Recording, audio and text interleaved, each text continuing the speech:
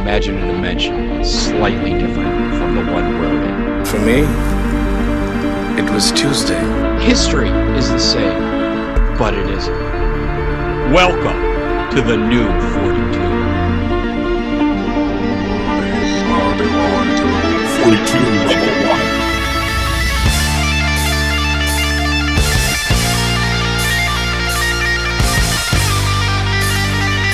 Hey everybody, this is Ken Masters, and you're listening to 42 Level 1.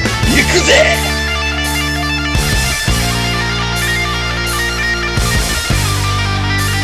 The new 42. Alistair Kennedy, Kid Meister.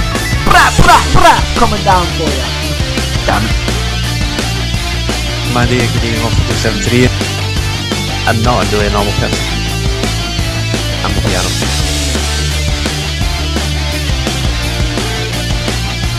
Follow me. Okay. Good evening, ladies and gentlemen. Welcome to I'm one of your hosts, Alistair Kennedy. This is episode 293, and here with me tonight, as always, the Twilight Princess of all games himself. Mr. Andrew Urquhart, here as always. Yes, apologies for the late start, listeners. But yeah, I've had some tech issues. Not tech issues, but I've been upgrading my tech. I got the Note 9 and I've got the S4. I haven't actually had a tablet since the iPad, really. I know I've had my Kindle. I've always had a Kindle, but like my Kindle Fire. But it's so nice not having to sideload apps and just having them on an app store. Yeah. You know, like even the Marvel app in the Kindle Andy has to be sideloaded, and it's not the up-to-date version. You have to get an APK, and you know what hard folk uploading APKs are doing. It's like, psych, it's not that. It's going to fuck it. You need to delete it and reset everything. So yeah, just the biggest. The S4 is lovely. Like, it's weird having Vibrate on a tablet. I've never had that on a tablet. And it's got an S Pen, like a big chunky one. I got the keyboard coming for it as well, because it functions kind of like I wanted kind of like a surfacey style thing that wasn't a Surface, because it's like twice the price of the S4, but like it's nice. Plus Samsung's my jam now. I've seen recently as well Apple get knocked off. I texted you this, didn't I? They were like number 2. They were number 1 for so long, then Samsung upped their game as of, was it the S6 and the S6 Edge, S7? That's about I think it was with phones. They've not like Samsung's definitely overtaken Apple. I think like Apple overall is still worth more money, essentially. Well, yeah, overall Apple is, but phone-wise, no, Samsung's knocking about the park, and Huawei, which is how you pronounce it. Weirdly, because my old work, it's always Huawei, blah, blah, but the official pronunciation is Huawei, and they've become second, and they're not even allowed to sell them in America, because America's scared that the Chinese will use them to spy on them. Fuck's sake, man. That's the truth. Just a phone. It's the same as any other phone. It's a good phone. Truth. Like the new one, like I don't know if you've used it, like the P20. Yeah, but the Pro one's good, man. It's a really nice phone. It's okay. I just like the Note 9's a beast, though, man. Like it's got 4,000 mAh is the battery, which is like 1,000 more than the S8, and it's got like 8 gig of RAM, which is the same as a PC. 512 gig of inbuilt data, which is nuts, and you can expand it to a terabyte. Yeah, that's mental. Phone's insane, and like I tried Fortnite on it to tie it back into gaming, and like Fortnite on that, I know it's not the most powerful game, but the Fortnite on this phone runs very similar to how it does on my Switch, compared to on my S8 Plus, which is a fast phone anyway, compared to like the iPhone 8 and iPhone 7. It makes it feel like a slow phone. Like, see, because I'm doing the smart switch and transferring apps over and making sure my home screen's set up the same. Going back to the S8 Plus, I'm like, oh man, why does this feel slow now? And like, the camera's much better than that, because I went from the iPhone 8 to the S8, and like, this is almost like another step again. Well, it is another step again. And it's got its own S Pen. It's a wee thin one, right? And it's cool and stuff, but I prefer the giant one that comes with the tablet that feels like an actual pen. Right. It works on both, which is handy. Okay. And the cool thing is, like, see, just now, if you needed me to take a note, I could just ping the pen out and write on the screen, and then save to notes. And I think I can set it to handwriting recognition, so it'll actually make a note if next episode 294, boom. So I wonder if I can set that to take notes and add it to like WhatsApp or text messages. It's handy because I know it sounds like it is first world problems, not going to lie, but it's like taking your phone out of your pocket, unlocking it, putting in your code or using your facial recognition, then opening the app and then typing a note. Whereas now, pull the pen out and write it on the screen. So does it have like a dedicated like note app then? Yeah, like saving it. Because Samsung I always Notes. found that right. Like, see, I used to have, I can't remember what app it was, and in fact, there must have just been like, because iPhone just has an app that's just called Notes. Called Notes. Yeah, and see, when I got my Samsung, it transferred all my notes from Apple Notes to Samsung Notes. Because like I used to use the Apple Notes all the time when I had like my iPhone 4, and I had like hundreds and hundreds and hundreds of notes.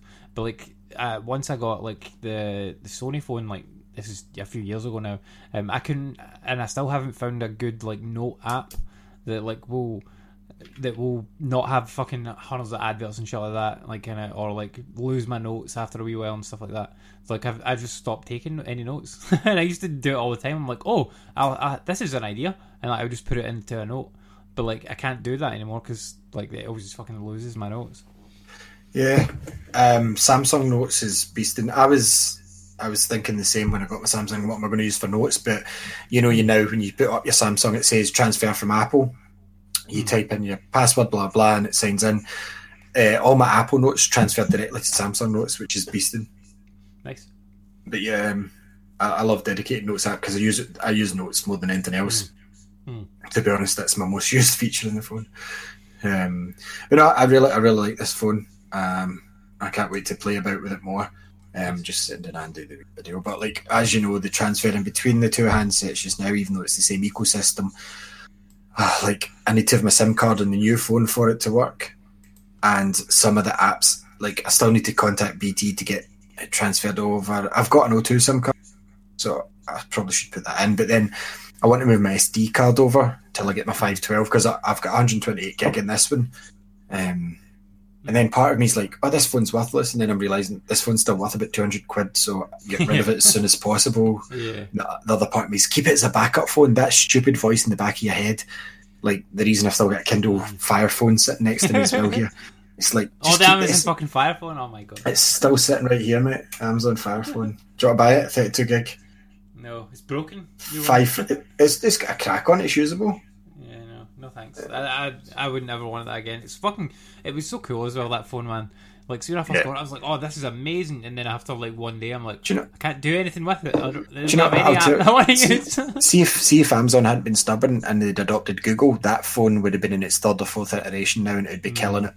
But they were stubborn. They used the App Store, the Amazon App Store. It's not great. They stopped supporting it on the Fire phone after 6 months. And like, but see the front-facing 5 front-facing cameras and such, like, oh, it was incredible technology. And they had the pioneering sort of camera where you could put it on something, it would go, bing, that's a PlayStation 4 game, do you want me to order it from Amazon? And I know Bixby and stuff like that's got it now, and I'm sure there's things on the iPhone that does similar, but I mean, like, it's Spotify, not Spotify, Shazam built into it as well. Camera, heard a song, you could download that song, and I sent you a wee video there, Andy, of what I'm talking about. If you want to watch it, it's 20 seconds long. Nice. I'll have a look in a second. Yep, I'll have a look now. So like that's my phone on the off screen. Like I just ping out the pen.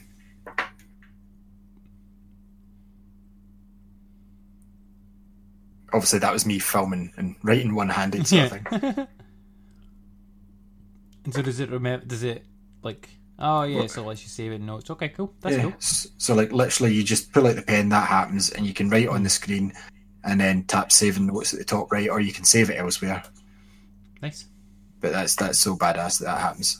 The other cool thing is as well, when I've had this before, sometimes I want to, like, especially now when I'm doing my training things, like I want to get an image that's within an image, say like it's a picture of Sonic, Tails and Knuckles, it would never be, but say an iPhone, and it's also got in the background like a picture of a book and stuff, but I just want the iPhone. If I draw around it with a pen, it automatically cuts that out the image, even if it's online, and I can use that and save that as the image file instead of like having to get it and crop the image and like or zoom in and stuff like that, which is cool. Like, you know what I mean? Like I could. Yeah, that's really cool. So I wanted your face, and I didn't want anybody else. I would just draw around your face and move that. Remember, I made the game. Remember, I made a wee game. Anyone else if you've got my face? Remember, I made the Jumping Andy game. What was that? That's right. Yeah, I forget what it was called, but we're playing about with Unity or what was it? And I made Andy jump. That's funny. We Stickman Andy. But no, like, yeah, I highly recommend the Note 9. Like, I've had a play about with the iPhone XS Max.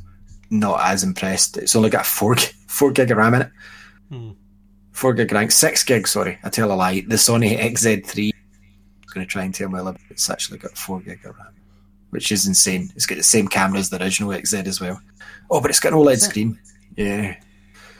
They're like, oh, we need to do something like these OLED screens that we didn't use in the second gen Vita. Second gen, yeah, but do you know all they're doing is they're Bravia OLED, and it's like, yeah, but the Note 8's got an OLED screen on it. Oh, but Sony wait until it's perfected. No, they don't. No, they don't. They're just late to the party. But yeah, I'll have fun talking to her. I think she might be in tomorrow. But yeah, I love my phones. I've not really had many tablets, obviously. I've been that reliant on my Kindle and what I can do with it. But now that I've got this S4 like tablet, I don't think my Kindle's going to have much to look in if Tasha doesn't want it, because what's it going to do that my phone can't? Like, I've got a Kindle app, so that's my Kindle card. Yeah. Do you know, like, we were like, Bethany was just speaking of like tech things. Like, Bethany was wanting to watch Avengers Assemble. The first movie, or I should just call it Avengers. Now available in 4K. Now, is it? Yeah, I seen them in HMV yesterday. Cool. All 3 Avengers were sitting there in 4K, and I'm like, why? I would have bought Civil War if it was there, but it wasn't. Nice, cool. Well, I'll need to try and look out for those, like Black Friday. Definitely. I would imagine Civil War's coming. It has to, if the first fucking Avengers movie's out in 4K. They'll probably do all of them in 4K, like, and go back and redo them, because they've all been shot like in a upscalable form anyway. But so Bethany was wanting to watch the first Avengers movie, and we were like wanting to cast it, and she's got like a Now TV box in her bedroom. Sure. And like every time when we try to cast, like it shows up in the list of the things you can cast to. So like, we'll try and cast it, and like it didn't work. It just spun. I'm like, okay, like none came up on the Now TV box at all. Like it wasn't like. So I don't know if you can cast it or what, but anyway, it didn't work. So I'm like, why don't we just use, like, put the Chromecast from like the living room into the into her room, because like our TV you can just cast straight to the TV. Plus, and I don't even use it half the time because it's kind of got a slow buffer on it, and I just cast it to the Xbox because like you can just cast it to the Xbox app, and like boom, there it goes. Like, we don't fucking need this Chromecast like in the living room because we've got a smart TV and this fucking Xbox that we can do it with. And I don't really use the Xbox that much right now, so I'm like, yeah, we'll just do that. So she was very happy with this, that she could just watch anything off the casting phone into her on our TV, because we've got like I still use my old Z3, and I just use it for casting, like all casting stuff and showbox and things, because I didn't want to put that on like my new phone, because I use it so much for work stuff. I don't want it to get clogged up, even though it's full of like fucking games and all sorts of random apps that I've downloaded over the years for testing various things. Yep.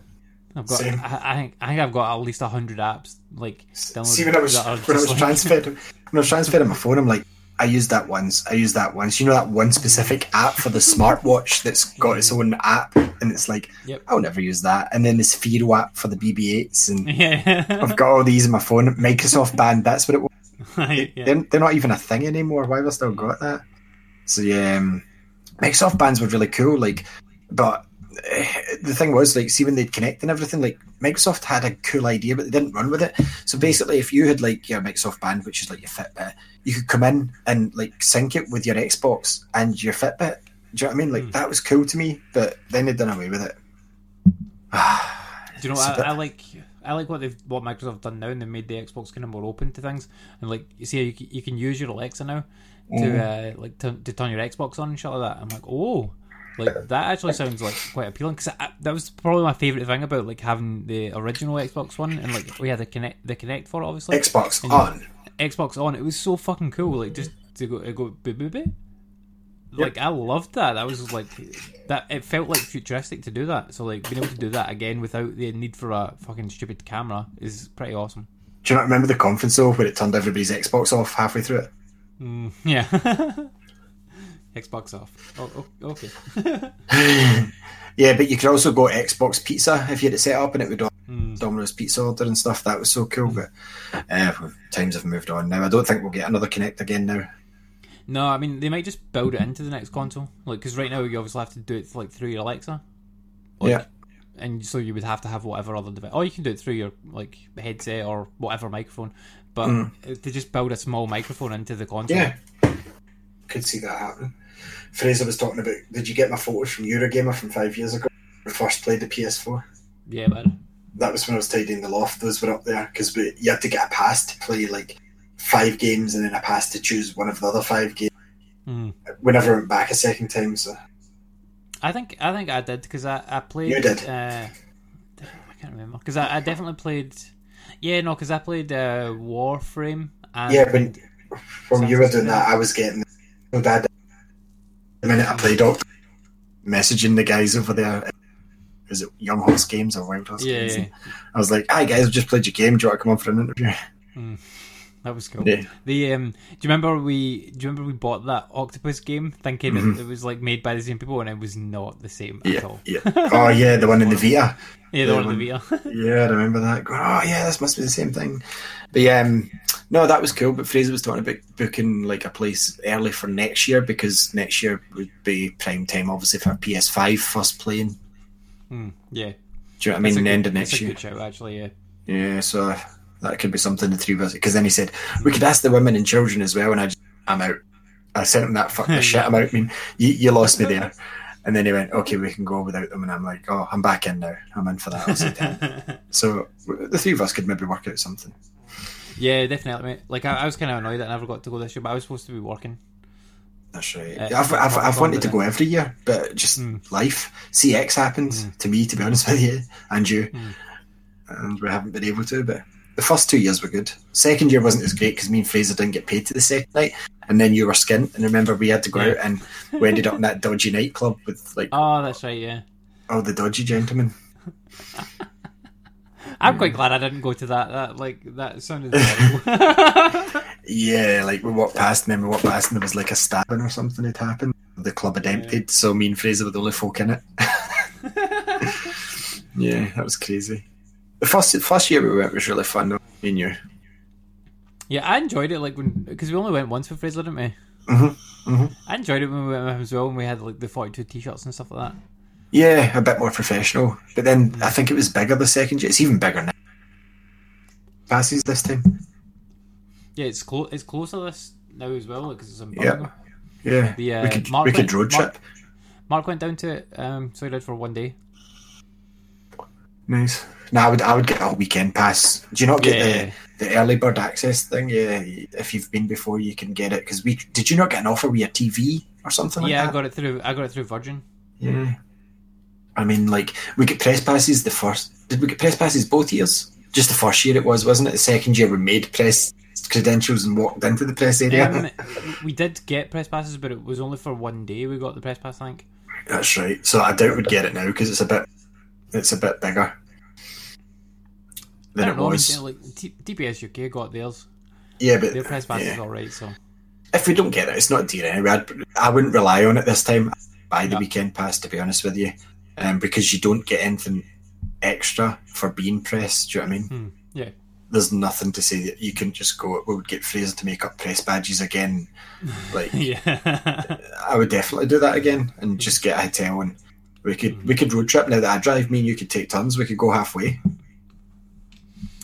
Yeah, I'd rather just get the bus. It's much cheaper. I think it'd be cheaper. But if we're three of us, petrol 3 ways. I paid last year. Last year when we went, I paid. I think it was £10 it cost me to get there and back. And you and Fraser flew down, and I got there before you. That's right.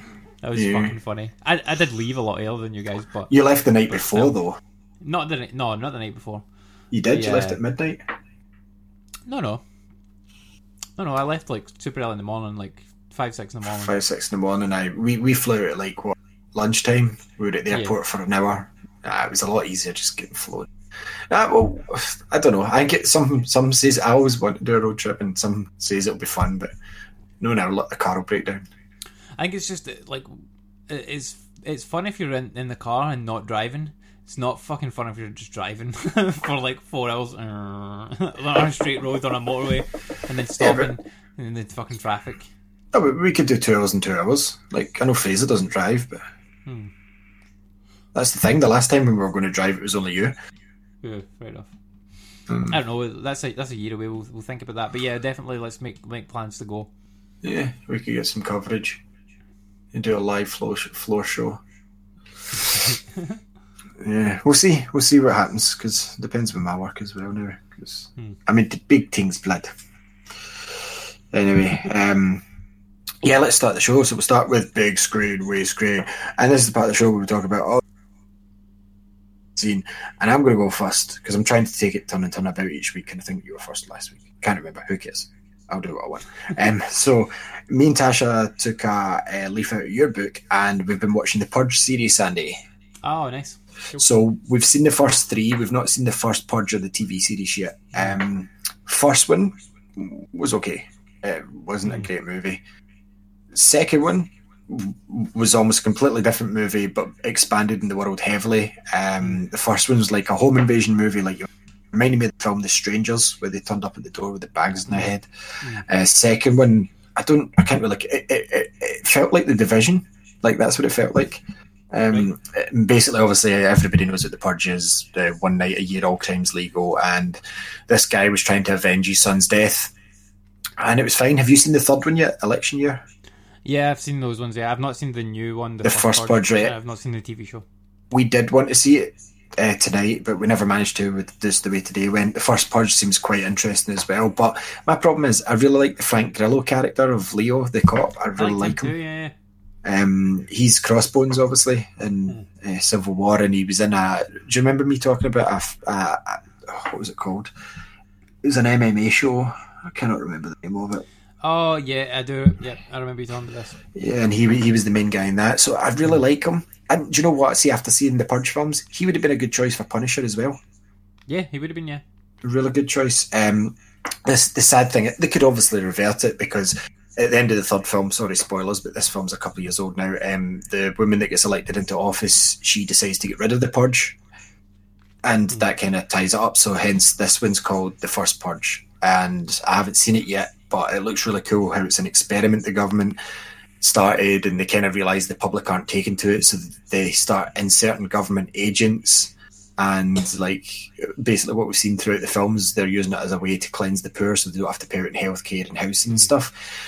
The one thing that's interesting to me is the guy, I can't remember the black guy's name, but he was basically the stranger in the first one that came in the house, and Ethan Hawke's character tried to kill him and give him to the posh folk outside. That opens up that story to me, and they were saying, oh, he's just some homeless nobody we want to kill, but he obviously wasn't. They're the rich and upper class, and he was part of this movement, the anti-purge movement. Do you know what I mean? So that's obviously why the guys that were outside the house wanted to kill him. My favourite one so far has been the third one, I reckon. Really liked the character that had the shop. Was it Al? What was his name? Yeah, I can't remember his name, but yeah, I liked him too. He was cool, and his pal, the Mexican guy, I really liked him.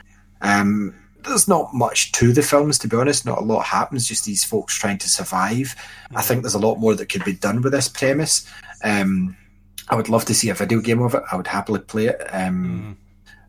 But the TV series is the one that sounds the most interesting to me, Andy, because basically it starts off during a purge, and then it flashes back to the year before the purge and how the characters got to the stage they are at on purge night. Because like we seen the young girls in election year, and they were robbing. They were being wee dicks, and they stole out the guy's diner, and then they came back in purge night, and they were going to kill him. And it's like, you can see that happening, do you know what I mean, with folk taking it the wrong way. And then there's the whole Church of the Purge who support it, you know, and it's the founding fathers sort of masonry almost style thing. Really cool idea that I don't often say this, but the sequels have got better as they've went along, and apparently the first Purge is the best one of them all. So I'm really keen on seeing it. And the TV series, they've teased already, saying it's a 10-episode TV event. Do you know what I mean? So they might do another series, but they've also teased crossovers with characters from the movies, you know, previously. Really like it, and I hope they do another one. I mean, the first Purge was only out this year, so I'd imagine it'd be a year or two before another movie.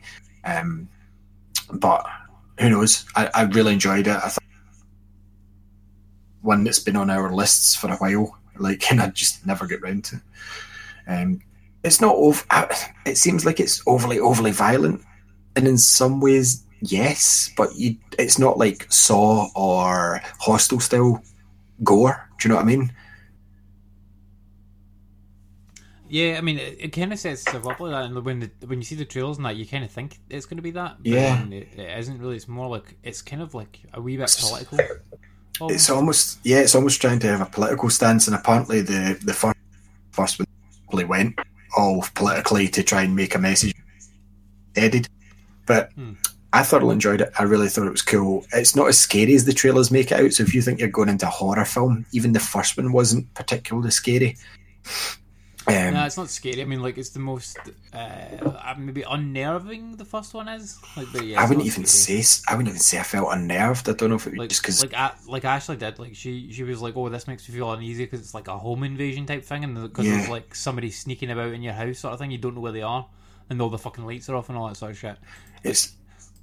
She definitely got that, but like I didn't. I was like, yeah, this is fine. And the thing I liked about the first movie as well, like you said, the world building. It's like, oh, I want to know more about like this world here and like how it got to this. And then they obviously like heard that feedback loud and clear from people and went like, okay, people like this movie like for the home invasion side of it, but what they really liked was the idea of like the people being out and like being able to kill everybody all night.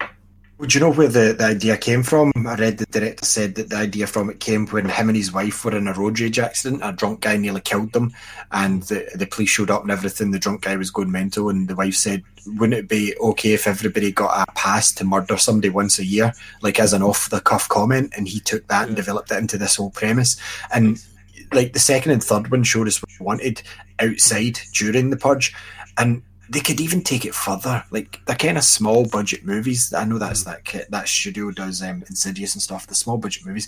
See if you done this on a bigger budget and a bigger scale, there could be so much more to it, and it's almost apocalyptic world, but you know it's only for one night, and then like the minute the sirens go off, everybody's guns have to go down, because it's kept, what is it, crime's now at 5% all over America, so it's brought crime to and poverty, and it's brought everything down because they're allowing it all this one night. And it's nuts. The guy in the first film was making his money off the security systems, obviously, and the young boy let in the homeless man. Well, he was seen as a homeless man, but now we know that guy was part of the anti-purge movement that the upper class are trying to eradicate, so that made sense why the rich kids were trying to kill him.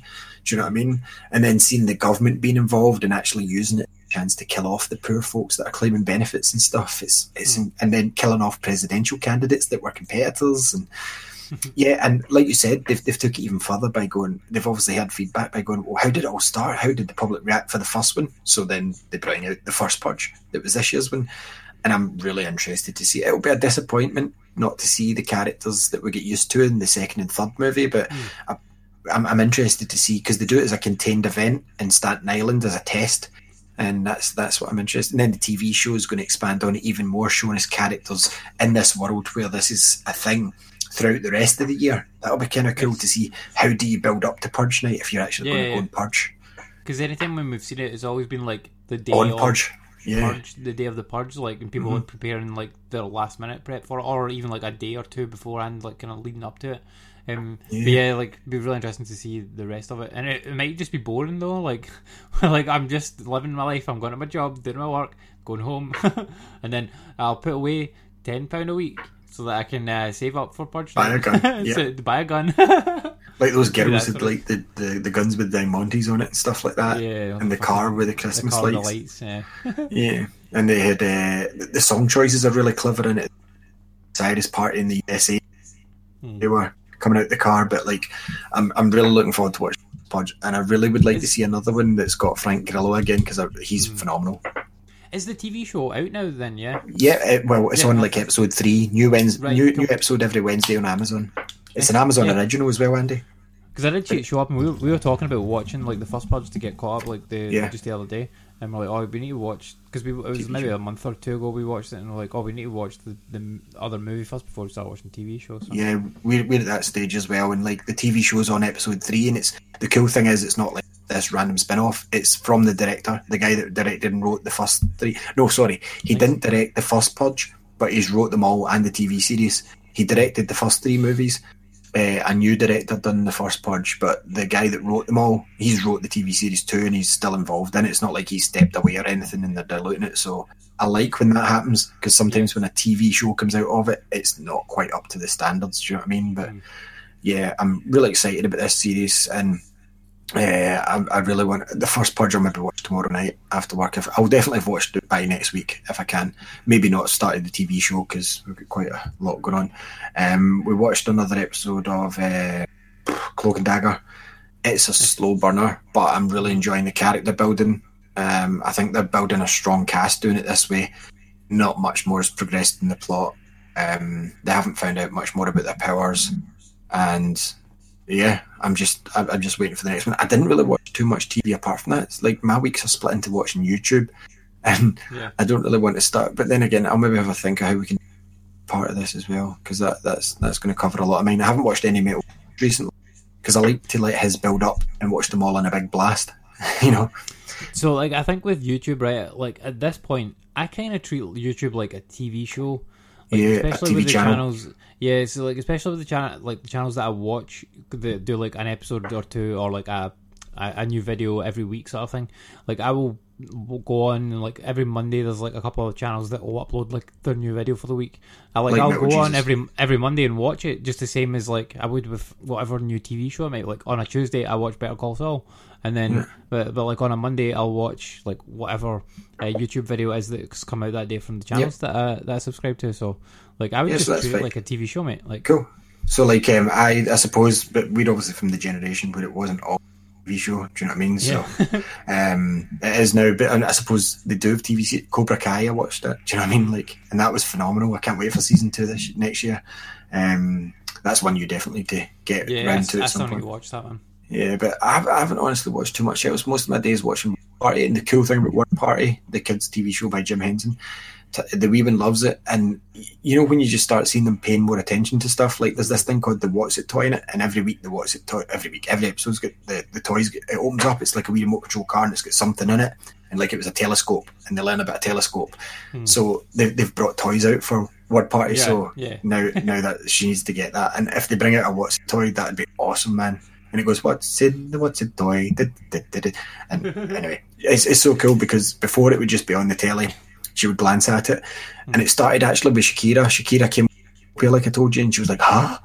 Every time that song Try Everything comes on, the wee one squeals with delight that it's on. Word Party now though, when the What's It toy comes out, she's fixated on it till she sees what comes out that What's It toy, man. Like honestly, it's so cute. Word Party, check it out if you want. I suppose it's a Netflix exclusive. It's Jim Henson, but it's not puppets. Kind of weird. It's like a wee baby elephant, a panda who's called Lulu. I don't know the rest of them. There's a kangaroo. There's a kangaroo, a panda, something else, and a cheetah, and like an elephant and a cheetah. And I'm like, why doesn't the cheetah eat others? Why doesn't it eat other animals? Like, because that would happen in real life. And I'm sitting asking Lexi, I'm telling her what would really happen. In a jungle situation, they would all be dead because the cheetah would have feasted on them by now if it was hungry, because they were eating breakfast the other day. Anyway, why am I talking about fucking Word Party? Yeah, so I haven't watched anything else really. We've been watching a Purge like every night apart from tonight because we were both tired today. But anyway, what have you been watching? Just off the back of that, there was a show Bethany used to watch when she was wee called Show Me. Right. Which was like a show on CBeebies. I don't know if it's still out now. Probably not. But it was like 2 presenters, and it was like obviously like a kid show, and they had like these toys that kind of like came alive, sort of thing. Right. And they had like this Rob one Williams? called. No, not like that. They were that was like a scary movie to me. Yeah, they were like actual like stuffed toys sort of things. They had like adventures to do with them. I don't know if they really came alive and moved about. I can't remember, but they like played with them in different ways. But they had this thing, and it was called Stuffy, and it was basically like this felt cube which had like orange hair, and it had like a pocket, and basically it was like 4 squares of different material, and like it had like jeans on the back essentially. Okay. And you couldn't get like toys of it, so but people made them. like Right. sold them like on eBay. So like like that was the first thing I remember Bethany like gravitating towards and being like, oh, that's really cool. And like I was like, oh, well, I wonder if I can get her like a toy of that. And you couldn't find it anywhere. And eventually like found people like custom making these things on eBay, and we bought one for her, and she fucking loved it, man. Like until for like a year, 2 years, and then she was like, okay, I'm grown out of this now. And like, I remember they even liked Elmo at first, but she's not really Yeah. into Elmo now. She likes stuff that's a bit more with songs. she might still like go back to Elmo because she's still really young, like. Yeah. But this toy, I remember like we had it for like a couple of years, and then Bethany didn't like want it anymore, so we ended up selling it at a boot sale, and like the people that we sold it to at the boot sale were like, oh my god, I can't believe like that there's a toy of this. It was really funny. But yeah, like stuff like that, like because I remember there was a couple other things that she was really into when she was wee, and I'm like, oh, I wonder if I can get toys for that, because I used to get her to watch Samurai Pizza Cats. And, I love that. And there's no toys for it. Yeah, she really liked it. And I'm like, oh, like she really likes these characters. I wonder if I can buy toys for her of these. And it was like £100 for one. I'm like, no. Yeah, because they never came. And they're rare, because like I remember driving my mum. I got her to drive me to Beatties, got her to take me to Toys R Us in Edinburgh. Like we were everywhere. Oh, this was before online. Mum was phoning places to try and get them. Samurai Pizza Cats never came out of here because I always wanted them, but you can get them. They're just very difficult to get. Yep. Did they come out over here then? No. No. Not many folk know that show. Yeah, no. It seems to be like only like our sort of age demographic, and it was very like 1 or 2 years. Like Yeah. I don't think like see when I like told Ashley about it, she's like, "What are you talking about?" Samurai Like, Pizza Cats. Yeah, it was amazing. It was such a great fucking crazy show, and like if you watch it back now, it makes no sense. Yeah. Because I watched it like with Bethany, obviously, and, like, it's crazy, and it just like the plot of it is just totally nonsensical. It's like that. And there was Batman not the Ninja. three of them. There was the two guys, the girl, and then there was the bigger cat that came into. Yep. And there was Anchovy. Can't remember them. Yeah, I can't remember their names, but like it was such a cool, weird show. But yeah, it never ever got anywhere. But I think I loved it because I loved pizza. Yeah, I still love pizza. Papa John's has got the Venom pizza. Can't wait for Venom the movie either. Yeah, so that I don't know if I'd like a Venom pizza. Like it would have Symbiote. anchovies on it, And olives, black olives. black olives. Yeah, and I don't like either of those, so no, thank you. But yeah, so I did watch a couple of things. Do you know that would have been a clever marketing ploy to push their half and half deals, because Venom's got a split personality almost like. Do you know what I mean? They could have totally played in that, but then they would have had the political crowd saying, "Oh, you can't do that because it's a no, it's an alien symbiote. No, it's a psychological disorder, and like you can't be highlighting that." Nah. Yeah, I don't know. Hey, people moan about fucking everything these days. But I did watch a couple of things. So we watched Men in Black 2. Good film. Which Not as we good as the watched- first or third, but good. Yeah, which we watched the first one last week with Bethany. And, we watched this one where we're doing a bit of labo building. And yeah, Men in Black 2 doesn't hold up anywhere near as well as the first one. Like, it's kind of weird because it's almost like... Johnny Knoxville's in it. Yeah, and he's terrible in it. It's almost like a retelling of the first movie, but from, like, backwards. So, like, it's because it's almost like Will Smith recruiting, like, Tommy Lee Jones into it. Whereas, obviously, in the first movie, it's the other way about. Which I didn't like. He's working in the post office. Yeah, but, like, Will Smith and Tommy Lee Jones are brilliant, and it's just everything else that goes on is kind of shit. It's a shame Tommy Lee Jones wasn't in the third one. Rush Bro did a perfect young Tommy Lee. He did 100%. Yeah, like the third movie was amazing, and like I probably watched that like this week with Bethany, so we've seen all of them. But yeah, like the third movie is probably my favourite out of them. Yeah, it is a good one. You should watch the. What? Sorry, the cartoon. Yeah, watch the cartoon. So Bethany's not really like into watching cartoons just now. Like she wants to watch like live action things, unless it's Marvel, and she'll watch like any Marvel thing. It doesn't matter what it is. So like I told her that she was watching Avengers tonight. Men in Black like, is Marvel. Well, I know. And she was watching. She's watching Avengers tonight, and she's like, oh, and I'm like, oh, Coulson's in it, and she's like, oh yeah, and Coulson dies. Spoilers. And I'm like, well, yeah, I know. I've seen it, but he doesn't. But he doesn't really die. You can't say spoilers. I know.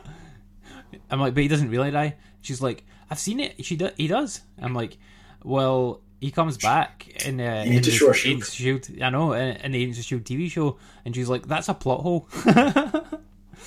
I'm like, "Well, it's all explained," and she's like, "Oh, where?" And I'm like, "Oh, in Agents of Shield." She's like, So she's starting Agents of Shield. Is this show still going? I'm like, "Yeah, it's on 5 seasons. I do a podcast about it." Everyone's surprised about that, and including your child. Yeah, including me. To be fair, like it's. The fact that it's got another season is kind of perplexing. I thought it'd be done after the last one, but anyway. But yeah, I mean, she's old enough now that she could watch that. I did, like, see when it first came out, like, we got her to watch the first episode with us, and she was like, "Daddy, this is boring." Yeah.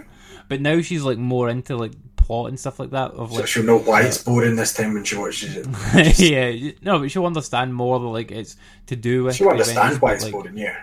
Yeah. But then no, the I Avengers think- never show up. And But I think she would... you get the I think she sea would- lister from Thor. That's it. But I think she would connect with some of the characters and stuff like that, like May and, like, She'd connect Sky with and me, Daisy and whatnot. the Asian Kung Fu spy. Of No, course, but she would, like, your be like, "Oh, that 9-year-old this daughter. person's cool." Eight? She's only 8. Yeah, your 8-year-old daughter's going to connect with a spy. The But, cavalry. no, I do think she would like it, like, now. So I don't- I'm gonna she try seems it on and to. see if She it's seems to on. be quite smart. She is, yeah. Yeah, so she won't like it. Maybe not. I don't know. We'll see. But Daddy, like, now I can tell you why it's not a good show. Imagine that happened. I would piss myself if you come on and tell me the Bethany tells you why she was not good. But she's been watching like all like YouTube videos about like theories to do with like Infinity War and stuff like that. So she's like, When's her next YouTube video? I don't have time, mate. It takes me to when she learns how to do the fucking editing for it. That's when it is. You don't even need to edit it too much. Just rip your intro. That's it. Yeah, I don't know. I like some point probably when I get a new phone, because the problem with like my phone is like, see if I record a video that's like 10 minutes long, my phone will just overheat and it'll be like, nah. See, my problem with the S8 was 4K Ultra HD videos took 30 seconds longer to put together, and your phone just collapses. Yeah. Your phone was good at one point though. Yeah, I mean, it was like my phone's like a 3-year-old phone at this point. Like it's a Z5 Premium I've got, which is, I mean, it's still a good phone, but like for what I do with it, like it doesn't hold up to it at this point. Yeah, we'll see. Like my phone will last a good 3 years at least, because I remember Scott, the old manager at Moldwork, where he had a Note 4 till January this year that was still holding on, Yeah. and that's Note 4. Yeah. Because like it's weird the way that Samsung do it. Their S series is like their top of the line, but then the Note's like slightly better than the S series. Do you know what I mean? Yeah. It's weird. But yeah, we'll see. I'm just waiting to see a Note like come in, and then I'll probably pick one up. See if you can get the 512 though for the RAM. Like it's worth holding off for. I don't really mind having the. Yeah, but you're extra RAM. future-proofing your phone. You're Yeah. future-proofing it. Like mine's will still, see in 2 years' time, 8 gig of RAM will just be coming into standard for normal phones. Do you know what I mean? Like just now it's 4, right? That's standard. 6 will be coming in like this year and maybe the next. It'll be the year after before 8. So the fact that I've got an 8 gig phone now means that in 3 years' time, that I will not be desperate. Well, I will be desperate for an upgrade. What am I talking about? I get more to refresh anyway. after Every 12 year, months. mate. Like, yeah, you'll be getting a new one every year. I want the Note 10 next year. Yeah, that's that. But yeah, I'll wait and see. So other things I watched the new episode of Better Call Saul tonight. I'm 3 behind. It started to ramp up a wee bit in the last 2-3 weeks. So I think you'll enjoy it. Like they've definitely gone like, okay, we need to turn him into Saul now. Right. We've taken long enough to do the Jimmy thing, right? He's Jimmy. Cool, we've established that. Now we need to make him Saul, and he's definitely like going in that way. So yeah, it's really really good. I'll not spoil anything for you, but they've introduced a couple of characters and stuff like that you'll remember. And I really like the way that they've done some of the kind of although he's not a lawyer at this point still, like they've got him to do like some lawyering type stuff that was the dodgy sort of stuff that he was doing in Breaking Bad. Yeah, because the episode I just watched, somebody asked him to do something, and he's like, I can't do that. And he recommended Miguel. And he's like, Miguel, isn't that you? And he's like, no, it's not me, but I think there's been 2 or 1 episode since that one. 2, including tonight's. Yeah, but yeah, it's really good, and I like the dynamic he's got with Kim now. Like it was really weird and awkward for like a couple episodes. You know what I mean when you see it, but then they kind of resolved that a little bit in the episode tonight, which was good because I thought they were like, I'm like, okay, this is not going anywhere. Like they're just kind of drifting apart, but then they kind of have a thing and shit goes down, and they kind of. You know what I'm talking about when you see it, but yeah, it was really good. I did watch something else, and I can't remember what it was. I watched another movie, and I forget what it was. If I remember, I'll chime in with it. Election Year Purge, because I don't think you'd seen the third one last week. No, we did. We watched all them like within like a week, same as what you guys did, and we just never got to the first one. It's only recently to Showbox. Yeah, it only came out like a couple of weeks ago, I think. I need to see Ant-Man and the Wasp. Like, there is a copy of it, but it's terrible. Yeah, I don't know when the 4K is coming out on on Blu-ray, but I'll probably just order it and watch it. Do you know what? I probably would have seen that if it wasn't. Yeah, I was too busy like when it came out, and like the fucking World Cup, man. Like, see if they put it out when the World Cup was on. I'd plenty of time. I would have gone to the cinema and seen it, and because it came out afterwards, I never got around to it. And also, it got spoiled for me by a YouTube video. Like, not with YouTube, but mine's good. It was more the ending, like how it ties into Infinity War that got spoiled for me. I didn't get any of the rest of it spoiled for me, but still, I kind of know what happens. Yeah. But yeah, and nothing else of note. Cool. So let's move on to level up. Games played through the week and the video game news. So Andy, what's happened in the video game news? So Sony announced, in a really strange move, to be honest, I think, the PlayStation Classic, which is another mini console, which is coming with 20 games. It's going to be $100 or like £80. I don't fancy this one. It's 2 controllers, both wired, which is fine. In the UK, it doesn't come with a power supply, so like it just comes with a micro USB. It doesn't come with a plug, which is the same as all the other ones. So it's probably hackable, which is nice. Probably hackable, yeah. We'll see. I don't know. Like, it's kind of Sony might be a bit more tight on it. What I'm curious about is like Sony's very like big with their like interconnected stuff. So like obviously Vita, PSP, your could you sign into PSP? Yeah, you could. PSP, Vita, PlayStation 3, 4, you could sign into all of those, and you can sign into your account on a PC and play your PS4 games through like remote play and stuff like that. So Sony's very big about their interconnected stuff. I'm very curious if you can connect this to the internet, and because I think the way to make it so that people don't need to hack it is that if you can sign in, not even that, like if you can sign in with your PSN account and download your fucking PS1 classics to the console. That would be awesome. Do you know the strangest thing about this console? Tekken 3's never been available digitally. Issues with the Gon character, who he's got his own series. He was like you know how Nocta showed up in Tekken 7? It would be like Tekken 7 being re-released in Square having an issue with it like 20 years from now when it's a retro game, right? So like, it's weird saying Tekken 7 will be a retro game, but it will be. And like the monthly membership, it's to Disney. I was just checking my bank. What were we talking about? The Tekken 3. Yeah, Tekken 3 is crazy. Like, I've got it because, like, you know how you can sideload onto your PSP, like PS1 games through trickery. I've got Tekken 3 on it, but it's never been released. So the fact that this is one, I was expecting Tekken 1 or 2, obviously, maybe Tekken 2, but Tekken 3 being the one, I'm like, hold on. And this must have a way to save if it's got Final Fantasy 7. Yeah, it does. Right? It's got like a virtual memory card built into it. Yeah, so like, if I just get that, I agree with you. I'm not even talking about full-on store. I'm just saying like a PlayStation store that when you go on it, it's just PlayStation Classic, and you could like swap in and out. Like you had a certain amount of storage, and you could delete and replace and re-download. You know, you buy it and say you get the 15 or whatever it is. You can reinstall them at any point, like deleting an app. But they should definitely have a PlayStation Classic store. That's the way I would buy this day one if that happened. 100%. The crazy thing though is, it's not got the DualShock sticks, so you couldn't play games like Ape Escape and Metal Gear Solid and stuff on it, which is weird.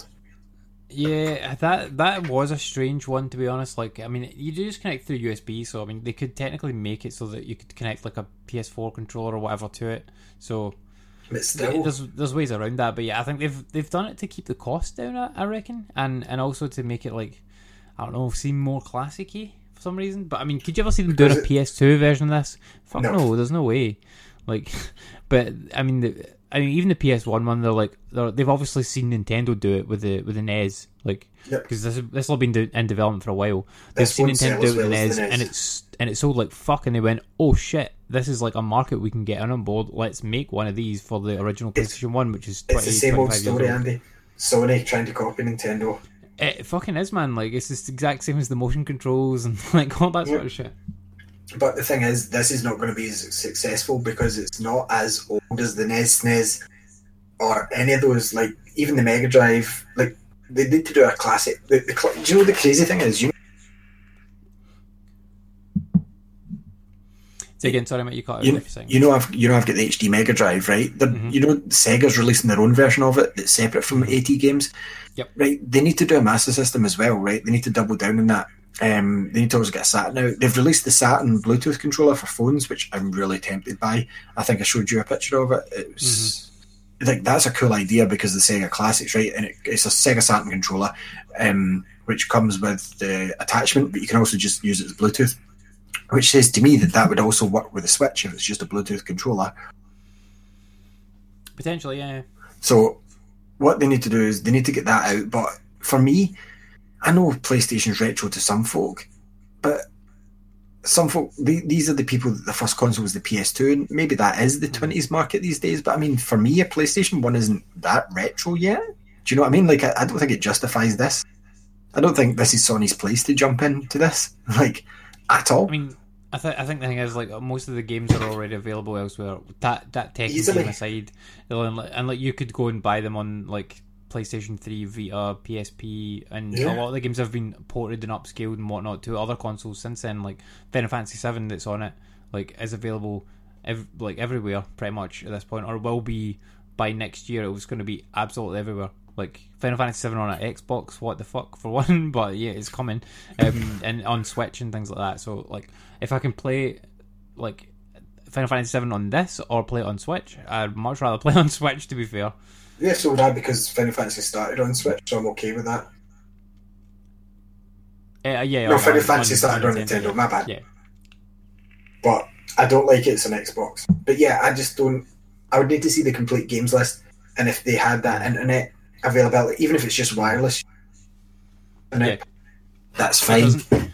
I had a good look at the console because they've released like images of like all the different bits of it, and there's no Ethernet port, so it's definitely not like connectable via a wired cable. However, like the games are not huge, so like it's not like you would need a wired connection to download any of the No, they're megabits. Megabits, like apart from like your multi-disc games like Final Fantasy. I think Final Fantasy 7 is about 3 or 4 gig, three and a bit gig to download like on the Vita, because I've downloaded and undownloaded it a good few times. Same with like 8 and 9 as well.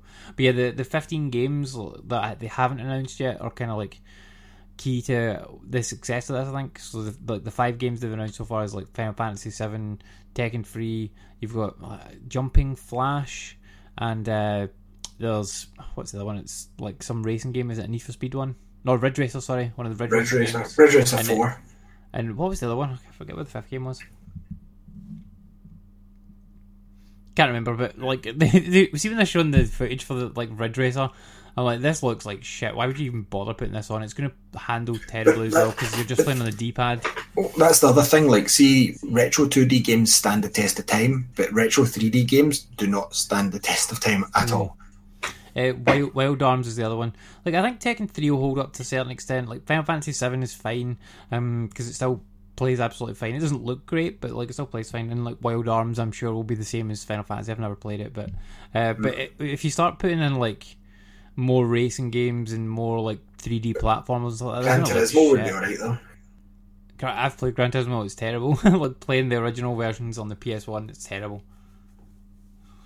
Like, when you compare them to the racing games you play now, like Forza and shit like that, like back then it was fine and acceptable, but now that you've got like the much more refined versions of those games. You're like, okay, well, I see where this started. This is fun to play for about one lap of one race, but you're not going to put any time into it. Whereas like things like Final Fantasy VII and Wild Arms and Tekken and stuff, like, you're still going to be able to jump in and play like a good few games of those and go, yeah, this is cool. And like Tekken 3 is my favourite Tekken, so yeah, I would. But again, 3D graphics, regardless of whether it's Tekken or not, it doesn't hold up. Do you know what I mean? Especially when most folk are going to be playing this on a screen that's at least 40 to 50 inches. Do you know what I mean? It's not going to look the best. But yeah, what games would you want on it? Like, Abe's Odyssey, but then again, there's a better version of it now. I'd want Rayman, the original Rayman.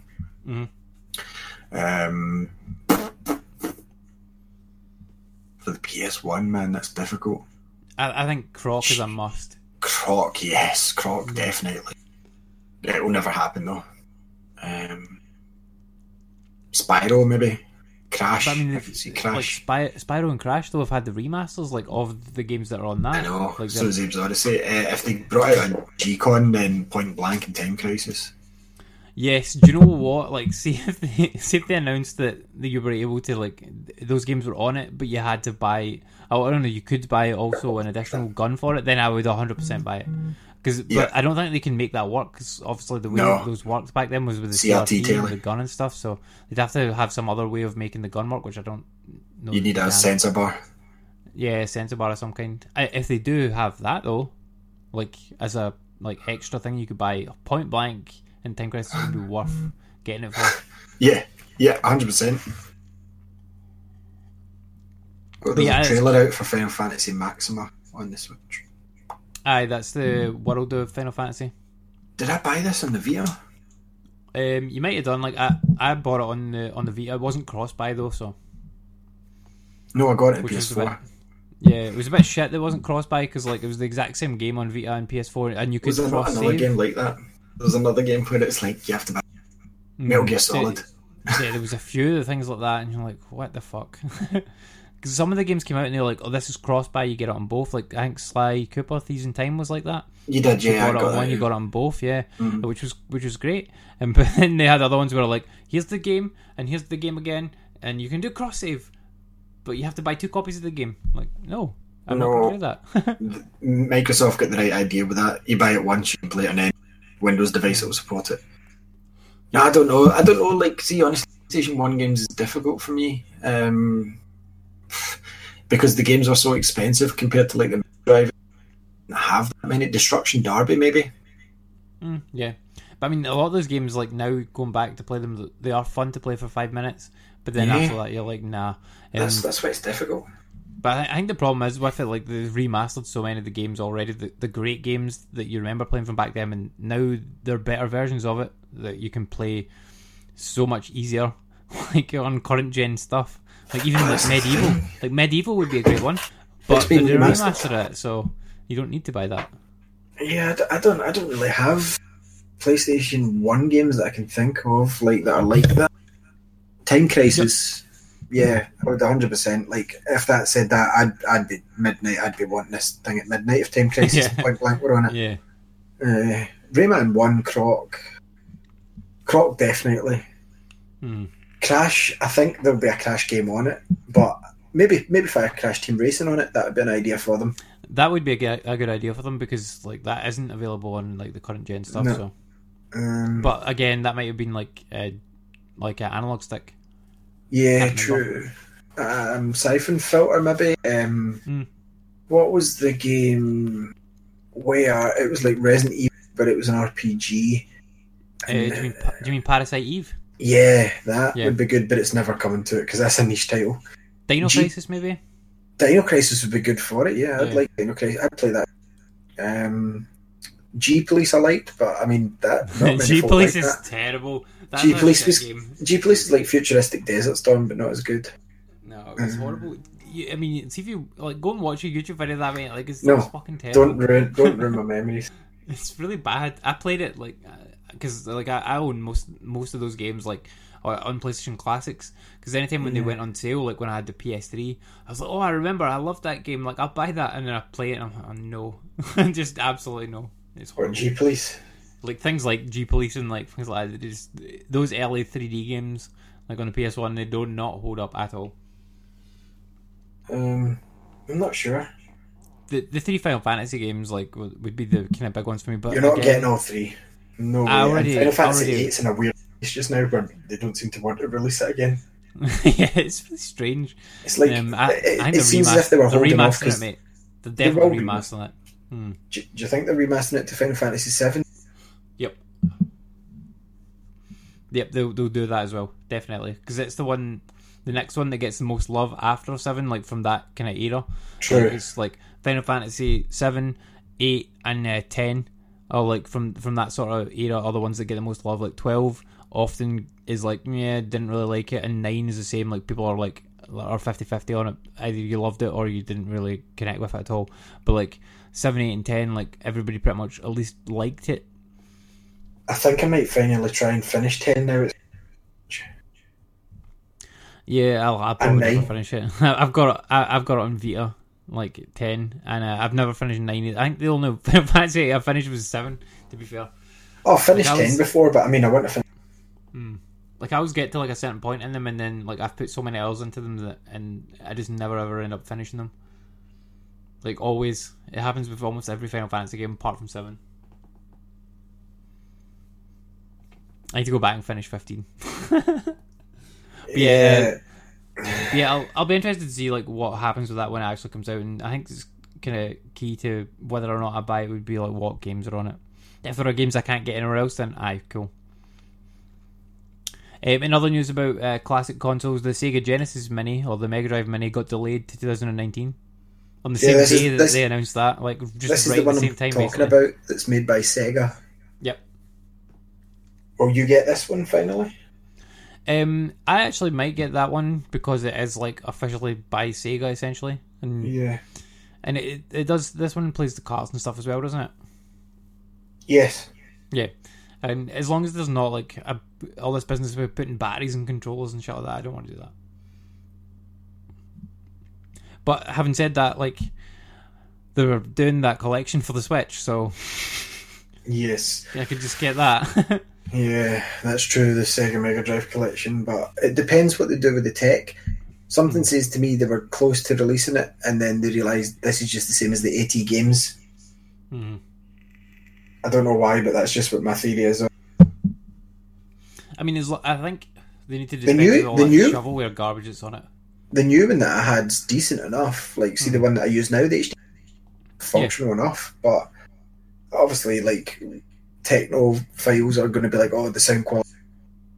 At the end of the day, it's an HDMI port Mega Drive that says Sega on it, so Yeah. to Yeah, me, I'll- it's I probably will get that just because it's like a new Sega console, and like Yeah. that in itself is kind of cool to me. to Like, support them. obviously, Yeah, the other ones like with the AT game ones and stuff like that, like they're sort of Sega but not really. But this one is like, yeah, this is a Sega console. Like I'm kind of into that. yeah, I like that idea as well. Yeah, I will get it. I bought 2 iterations, as you know. Yeah, I had the handheld one that you couldn't expand, and then they brought out the I can't remember the name of it, but the one before the one after that, I didn't buy it till the Sonic version came out. Remember the 25th one? It's not great because to connect that to any TV is almost impossible because it's just got a yellow white connection. So I need rid of that one. I do have the EverDrive cart for it though as well, which is a plus if you can get the ROMs on it. right, cool. But yeah. ESPN's magazine cover had a Ninja on it, who is like the big Which is nuts, Fortnite streamer or 'cause- something. Yeah, ESPN's a sports magazine. I mean, and this guy doesn't really do esports, does he? He just does streams Fortnite. Like, Yeah. does he take part in like esport competitions? Is he a he- fucking Wizard StarCraft 2 player? No. Is he fuck? Show me a Korean StarCraft 2 player. That's what I want to see on the front cover of ESPN. Those are like proper esports stars, or like big Overwatch players or something like that. Not this guy. Yeah. This guy's just popular. Like he's not really an esport guy. Like maybe he is actually, but like I don't know enough about it. But he doesn't hold any interest for me. No. PlayStation Now, Ali, has had an update. And it's an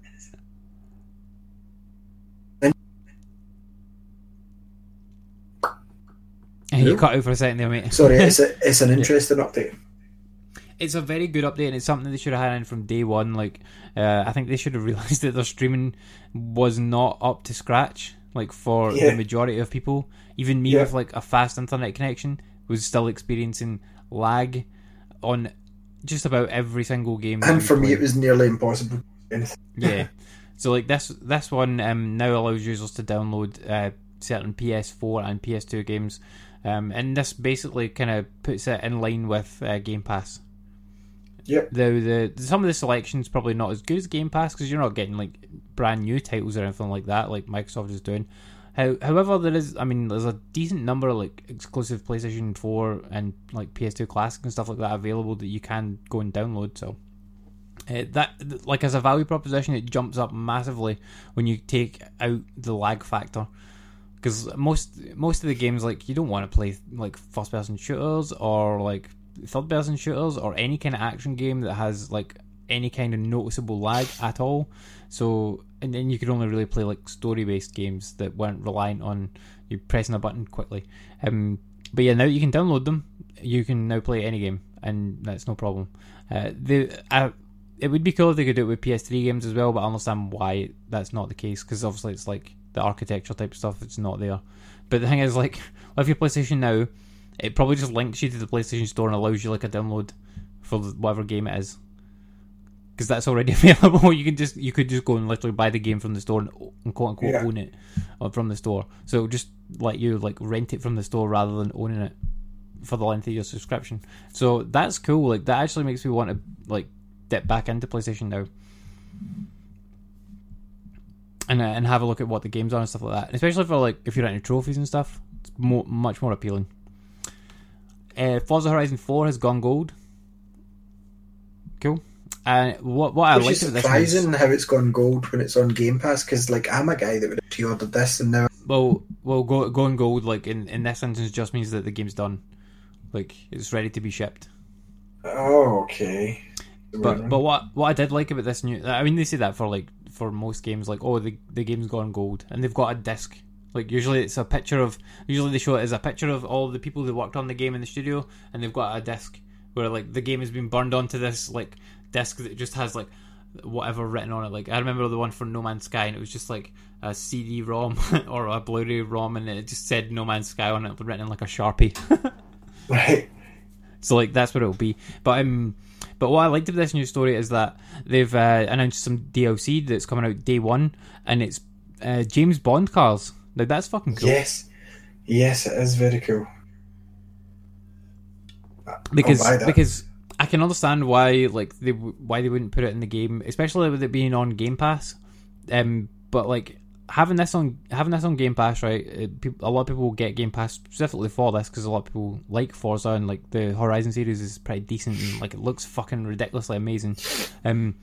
But all those people that buy Game Pass, like that kind of like James Bond, like they've spent less money on like say buying the game, because they might have. A lot of people would have bought the game anyway for 40 quid or whatever it is.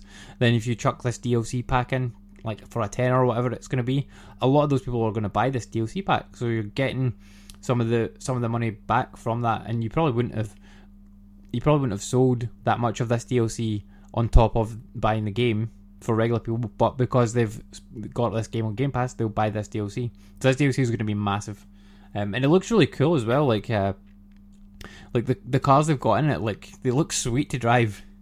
And like, who the fuck doesn't want to drive around in like some of the iconic James Bond cars? Like, I don't even like Bond that much, but like some of those cars, you're like, that's a cool car. So you'll get this day one. Obviously. Oh yeah, it's not an issue. Yeah. Spider-Man on the PS4 has overtaken God of War as the fastest selling first-party PlayStation game ever. Which makes sense. Which is pretty nuts, like, considering, like, but I mean, people, the way that Sony's marketed these games, like, they did it with Horizon, they did it with God of War, and now they've done it with Spider-Man. Like, they've pushed the marketing on it so hard, and like, they've made a good game. So they've made a good story. Yeah, so if you get those things combined, then gives you sales. Like, I think that if Sony had done this like earlier in the I'm generation, sorry, some of the Spider-Man other games gets you would have sales. been bigger. Well, Spider-Man does get you some sales. See, but if like, Sony had recognised that when they own the property and just went, yeah, see all these other Spider-Man games, like see Shattered Dimensions and stuff, yeah, that's only for PlayStation because we own the license. The end.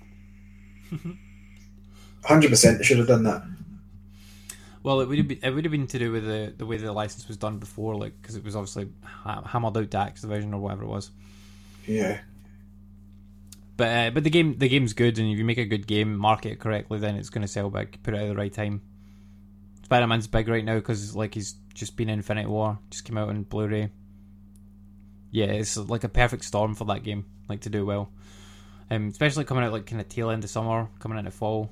Like people are like, yeah, I want to swing about fucking New York for hours and hours, collecting backpacks. It doesn't take it takes half an hour to get all the backpacks. It took me a lot longer than that to find them all. Yeah, but you probably spent most of it looking at the water. You really... I did go in the water. Like it was Yeah, you actually can really swim annoying when you at the first- it's actually annoying when you go in the water, like because you're like, oh, I'm in the water. There's nothing for me to swing off of. Fuck, I need to swim, and he's so slow at swimming. He's so slow at swimming. At least he can swim because most Spider-Man games would cut to a cutscene of him shaking Yeah, water climbing off. back out the water. Yeah. But yeah, he can swim, which is fine. But yeah, like fair play to Sony for like being really good at marketing games. Like I think if they'd done this earlier in the generation with like see Until Dawn, I think that's the one that missed out on it the most. Like Until Dawn would have been so much bigger if they'd just released it like around about Halloween time and like pushed the right marketing behind it because they didn't market that game at all, like It was a good whatsoever. game. Yeah, like see if I see a game on a bus when I'm on my way to work, that's when I Yeah. know it's going to be a big game. Yeah. Like and I remember seeing Horizon and God of War and Spider-Man all on the buses with the giant adverts, and that's how you sell a game. Get your advert on a bus for your game, and it's going to be huge. So that's how Microsoft can sell their games. Like Sea of Thieves, there was no bus for that. Microsoft need to have games first. Well, there is that. Yeah, Quantum Break was never on a bus. Ooh. Gears of War. Not on a bus. Get your game on a bus and we'll sell. Okay, so the kind of big news story of this week was to do with Telltale, which is It came out of nowhere. weird. Came out of absolutely nowhere. Like they kind of So last week we were just talking about them releasing. Yeah, so like last year they kind of restructured a wee bit and I think they laid off like 90 people. And most companies when they do that, you're like, okay, they're like that's them. They lay off a few people and then they move on and like the company does whatever it does. It keeps going or it gets bigger again, whatever. But it turns out that Telltale is pretty much shutting down. So like they laid off most of their staff this week. Like they are shutting down.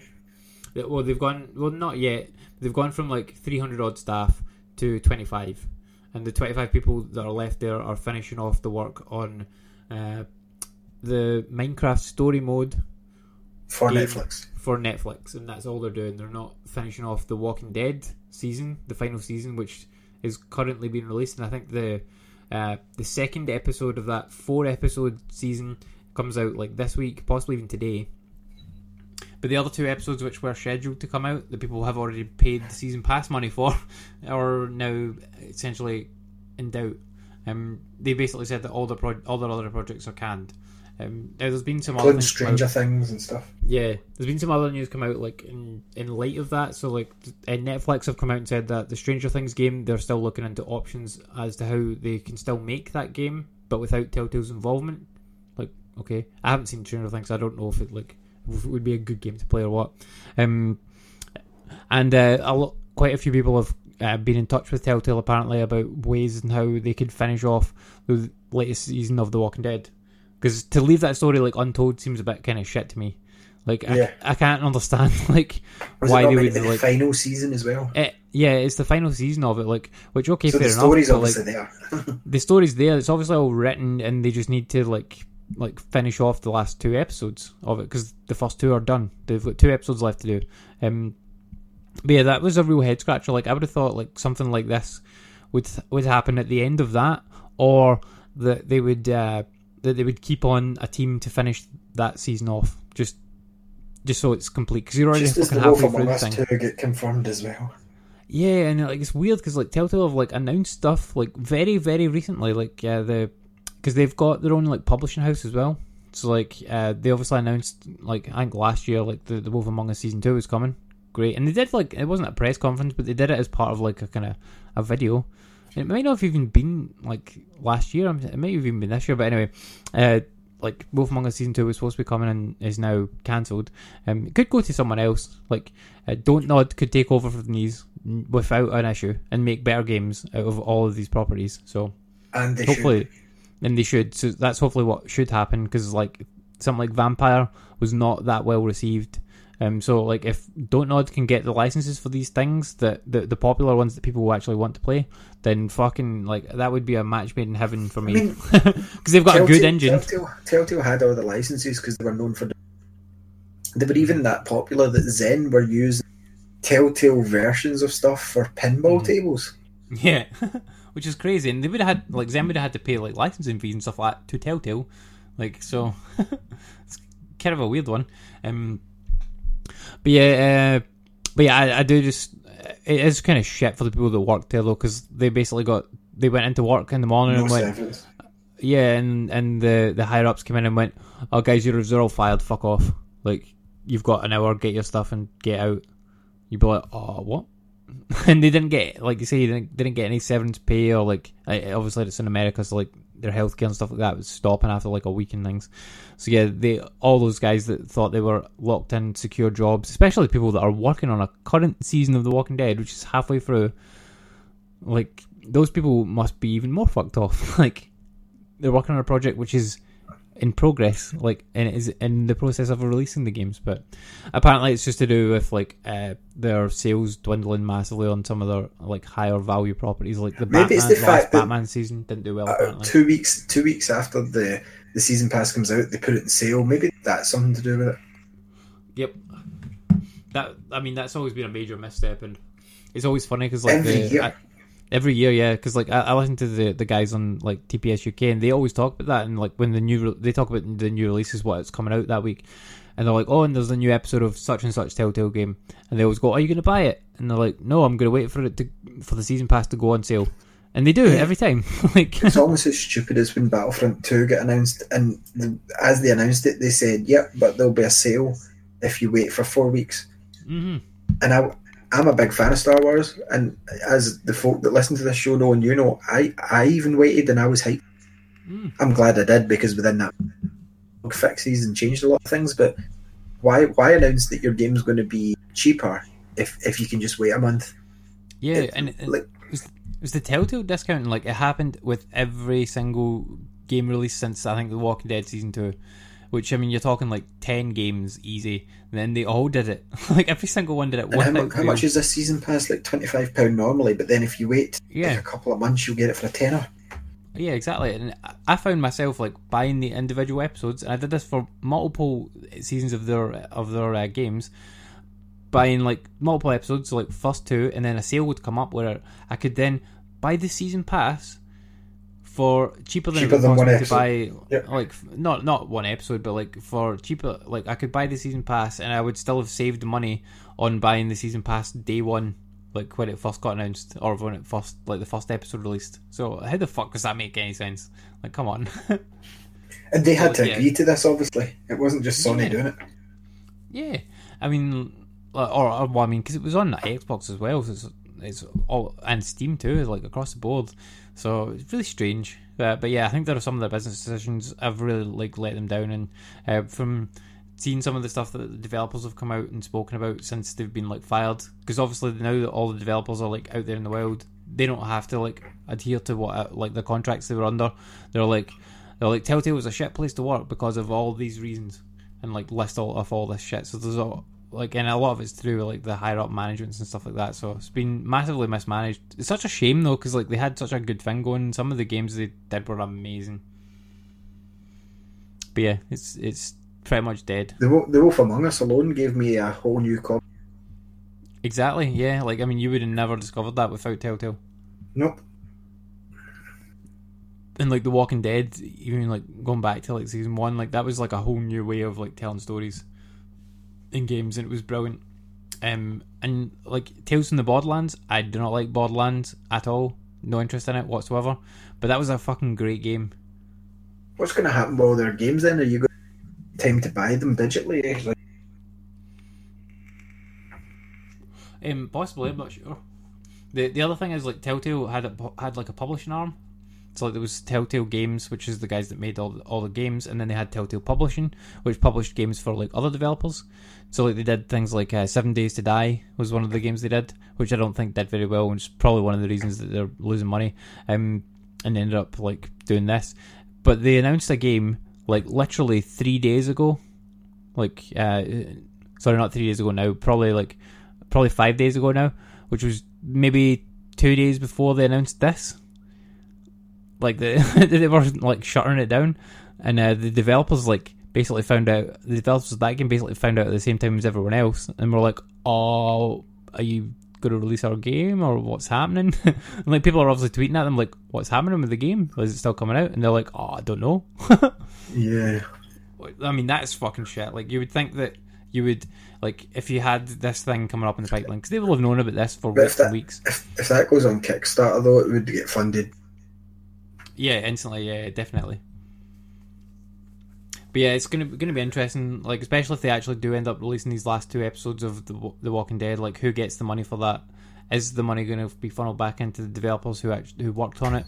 Should go to the workers. Yeah. Yeah, exactly. Like the guys that were there working on the scripts and like the voice elements of actors. gameplay that have already been done. I don't think the voice acting for it's been recorded yet. Like for episode 3 and 4, as far as I'm aware. But like the money like for those episodes, should they come out, like should definitely be funneled back into the developers that worked on the tools and stuff like that for them. Considering they didn't get severance, like there was a woman Exactly. who 24-hour shifts working in games out of love, and she any money, didn't expect it. But when she got told that she was without a job and no severance or anything, it was just bye home time. She was pissed off. No wonder. Like I would be majorly pissed off. It could happen. It could happen to all of us. Yeah. In this day and age, especially. Yeah, I do like that. There's been kind of like a Twitter movement. It's like I think it's hashtag Telltale Jobs, where like there's been a lot of like other companies like. I'm sure Insomniac were going down there higher. Yeah, so like other companies have been like going out and like tweeting like at the like with this hashtag, like listing their jobs that they've got for like vacancies in game development at the moment. So I mean, a lot of these developers are really good, and especially like the storytellers and stuff like that. Like they'll get snapped up so fast by like other companies, and hopefully they'll treat them better than what Telltale seem to treat them. So yeah, because it seemed like a shit show to work for as well.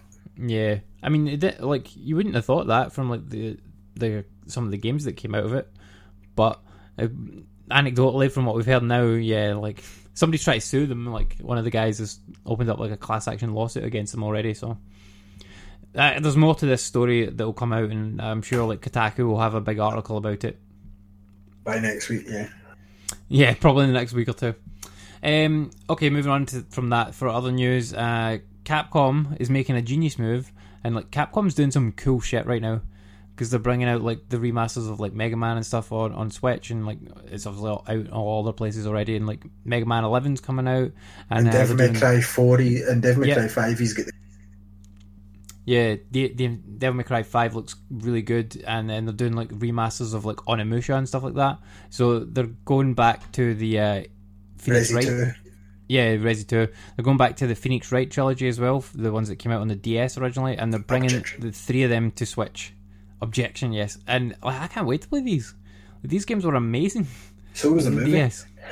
And the movie was not amazing. That was a really bad movie. But mostly because it was in Japanese and I don't speak Japanese. I didn't really know what happened. No, I have no idea what happened. But it's definitely not worth watching that one. Stay away from that. But the game's very good, and I look forward to playing them on Switch. Because I was really tempted to buy a DS because they did like a remaster of some of these on the DS before. They're on the 3DS, yeah. Yeah, the 3DS. So like I was tempted to buy them then and like get a 3DS just to play them. But yeah, coming to Switch, fuck yes, I'll buy that day one. Sega and M2 are bringing Virtua Racing to the Switch for some reason. It's really bad. All the Virtua games really are bad. Terrible game. Like, and that one is like, it does not hold up as a Virtua, as like play a Sonic Fighters whatsoever. if you need to. Yeah, and even that's not that good. Like, and Virtua Fighter's not that good, and Virtua Cop is kind of... Virtua Cop was alright, I suppose. Ish. It was alright-ish. It was probably one of the better ones. But they had all sorts of different ones like of that. But yeah, Virtua Racing was not good. I remember I had it on the Saturn and the 32X. I played it on as well. Like, just... It's the same game. And it was out in the Mega Drive as well, that game.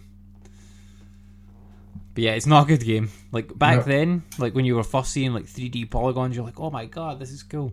But then, when you see it now, you're like, no.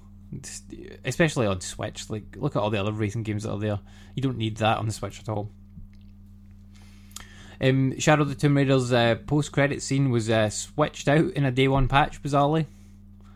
So, like, if you play the unpatched version, you get a different, like, cutscene at the end than if you play it patched. It's not, like, I don't think it's very different, but it's slightly different. Very strange. Basically, like, it ties back into, like, the first game. There's, like, a letter in it. And it's strange that they patched it out, because it's not, like... I don't think it's a spoiler or anything like that, particularly, so they obviously just went, we'll do something different with this. Okay. Super Mario Party has announced what control options it's going to have, and you'll be able to play with a single Joy-Con, and that's it. That's no weird. other control options. It's really strange, considering like how many different control options the Switch itself has. Yeah. And like I would want to play this in handheld mode maybe, and you can't. You need to take the Joy-Cons off to play it. So yeah, fuck that. That's annoying.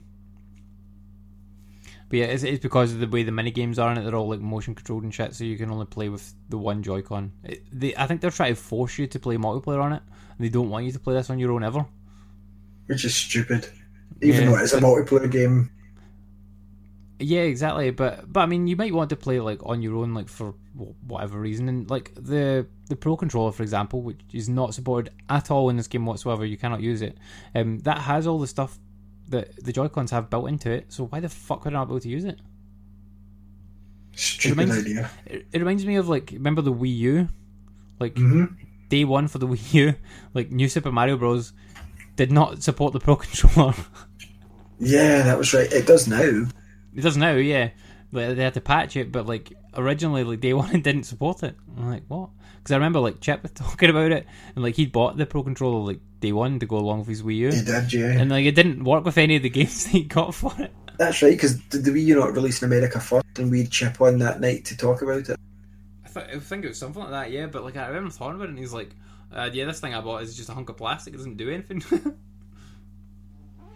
Which I think is really funny. But yeah, it's really strange that they would do that, something like that again.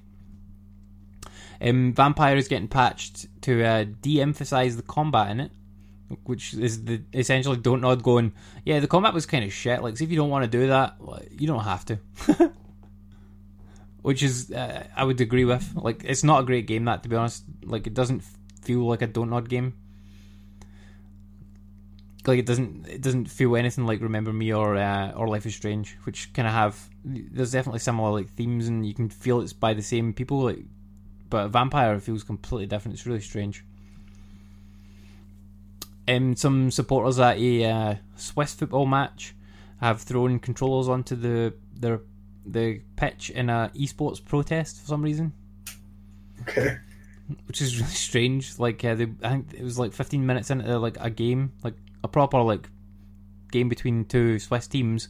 They like threw a bunch of like PS3, PS4 controllers and tennis balls onto the pitch in a protest about esports, because one of the teams sponsors like a esports FIFA team. And they're like, we don't want you to have this. We don't want you to have this esports team. We want you to invest in the real team. Like, okay, they would just like put all those controls in a bag and just go and sell them to fucking CX. Probably. They probably would. There's an Assassin's Creed Odyssey weapon that you can only get through buying pizza in America from Totino's. Like, yeah, we don't get that over here, but I've seen similar promotions with like Assassin's Creed doing it with Monster and Rockstar and stuff like that. But yeah, these weapons, that always are useful to you within the first 2 hours of the game, and then after that you've got something better and swapped out. Yeah, that's what I always hate, is like, I'm halfway through a game and I get a promotion pack. Oh yeah, cool, and it's like, yeah, that's useless. Yeah, totally useless.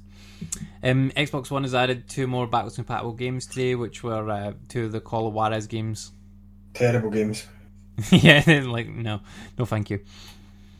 And the last 2 bits of news, Steam users have done a review bomb on Total War Rome 2 because it had a patch 8 months ago to add female characters into it, female generals, and people have basically said that this is not representative of the time period it's representing, because there were very, very few female generals at this time, and it's going to happen in Battlefield. Yeah, no, it seems to have a lot of female generals. So, because somebody posted up an image on, like, I think it was Reddit, where they had like a full army worth of female generals, because I think the generals are randomly generated depending on like the generals randomly generated, as well as like all the other stuff about the character. But here's my question to the people who are fucking review bombing this: why do you care? Like, does it really matter whether like the avatar is of a man or a woman in this sense? Does it? Fuck, it doesn't affect the game at all whatsoever. And like, it's a video game about a real period in time, okay, but like, it's not real. Like, it's not a documentary. It doesn't have to be exactly to the point real. Like, so fuck off. The developers of the game have come out and said, like, no, the game is working as it should, like, but it is randomized. So if you randomize things, sometimes things like that do happen. So like, see if I play on a random playlist on iTunes, not so much on Spotify because they've got a weird algorithm and it's not random. But like, if I put a playlist on random on iTunes, which is properly random, then it might play me 5 Metallica songs in a row because it picks a song at random from the playlist. Like, that can happen sometimes. It's just like the odds. Like, same as some people sometimes might win the lottery, even though the odds are 1,000,000 to 1. Like, so the odds for that like particular combination might be 1,000,000 to 1, but it can still happen. So people that complain about that and fucking review bombing a game for some shit like that's not representative of like the game. Like, is the game good? Yes, give it a good review if you want to, or if you don't fucking review it. Like, if you don't like the game, fair enough. If you think the game's a bad game, then give it a shit score. Like, don't give it a shit score because like it has one random chance of you maybe having 5 female generals when it should be 1 and 4 guys. Like, that is absolute bullshit. I hate the way that like reviews do things like that, or people do reviews like that. And the last bit of news was the free Xbox One games with gold got announced for next month, for October. So these ones are actually quite decent. So on October the 1st, you're getting Overcooked on Xbox One. Overcooked is a great game, and it was on Game Pass up until like last week. They took it off, and now it's on gold. I'm like, okay, I see what happened. Because Bethany went to play it like last week, and she's like, "Oh, I can't play it, Daddy." I'm like, "Oh, what's wrong?" And I'm like, "Oh, it's not on Game Pass anymore. That's why I can't play it." She's like, "Oh, can we just buy it?" I'm like, "No, we'll just buy it on Switch." And she's like, "Oh, but our progress." And this is obviously why they've done that, like, because it's going to gold. So yeah, she'll be able to play it again as of like the 1st. So that's fine. Victor VRAN is the other game, which comes out on October the 16th. I did get a review copy for this game. I remember when it came out on PS4. It's not very good, to be honest. I don't think I ever reviewed it, but it's not a great game. I don't really like it. And then the Xbox 360 back compatible games are Stuntman Ignition, which I've never played. Stuntman's alright. And Hitman Blood Money's the other one, which again I've never played. Have you ever played that one? Hitman Blood Money. Yes, it was alright. But you've got the new one, so why bother? Yeah, you've got the new one, which is actually pretty good. So yeah, and it's on the new one's on Game Pass. So, but yeah, that's all the news. Okay, so I only played a couple of things, Andy. I played Final Fantasy Pocket a wee bit more. That game's really good, man. That game's like a good way of playing it. I still wouldn't recommend playing it unless it's your only way of playing it. Like, you should definitely finish the main one. Yeah. But yeah, for me playing it, it's like the chibi style, like I said, it's more like the DS Final Fantasy 3, Final Fantasy 4 look. But it's fine for Switch owners. It's going to get you the basic story. The main game of Final Fantasy 15 is a strange one. It's a really strange one.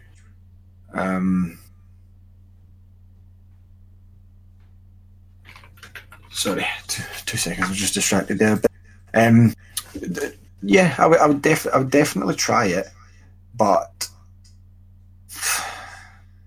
I can't recommend it over the main game because I really did like the main game. I'm actually going to go back and watch Kingsglaive again because I enjoyed that movie. It's kind of a divisive Final Fantasy. I think it was okay received, but it's a step away from what they were doing. Less JRPG, more almost action RPG. In fact, definitely action RPG. But I don't know. Like the one I'm playing it on the Switch, the Pocket HD version. It's like I said, it's a good game, but it's not like a. I can't say it's not a solid alternative. It's like a nice way of experiencing the story, but I can't say it should be the way you experience the story, if you know what I mean. Like, I don't know. I would definitely say if you've got access to the other Final Fantasy 15, which is pretty cheap now, or you can get it at sale, is get that instead. But I don't know. I can't say yes or no to buying that if you haven't experienced the original version. So I've played bits of that. I also I finished a game this week. I know Andy's not here, but I finished a game this week that I'll talk about with Andy because I know and I did try a game out on the Switch that I was considering. They done the network test for Dark Souls. Now, I like Bloodborne. Not very good at it. I've tried Demon Souls. Was probably worse than I was at Bloodborne. Never really. Yeah, cool. I'll download this and I'll give it a try. So I downloaded it and it didn't work. I'm like, what's wrong? And then I looked in the set times. So the set times were like between 6 and 9. So I jumped on, loaded it up. I don't know what I was expecting, but oh my god, this game is going to be a disaster. This game's like out next month. And Dark Souls, yeah. Yeah, it's like for a game that needs like sometimes like split second accuracy, it's really laggy. And I know it was online, but even the bits that were running fast, the character was like jerking and stuff. So this game needs like at least another year. It didn't look good at all. Like I don't know if it's called Dark Souls Remastered, but if it is calling itself that, it should not. They should have just brought the original version over to Switch. I think they've bitten off more than they can chew with this one. I think it will sell, but folk will complain. Switch isn't optimized to play it either. Like I tried it even with the Pro controller, and it just I almost felt like, I don't know, playing a mobile version of it that it's cool to see, but it's like it's not like something like Fortnite that translated directly. It's like that's cool to see, but it's not working well for a game like Dark Souls. Yeah, it shouldn't have done it. Played small parts of it, but again, like I've never really been big into the series, but I was tempted to use this to get me into the series. But if I want to buy this, I ain't buying this on Switch. And I didn't ever want to say those words, but yeah, this is not going to be good if this is out like next month.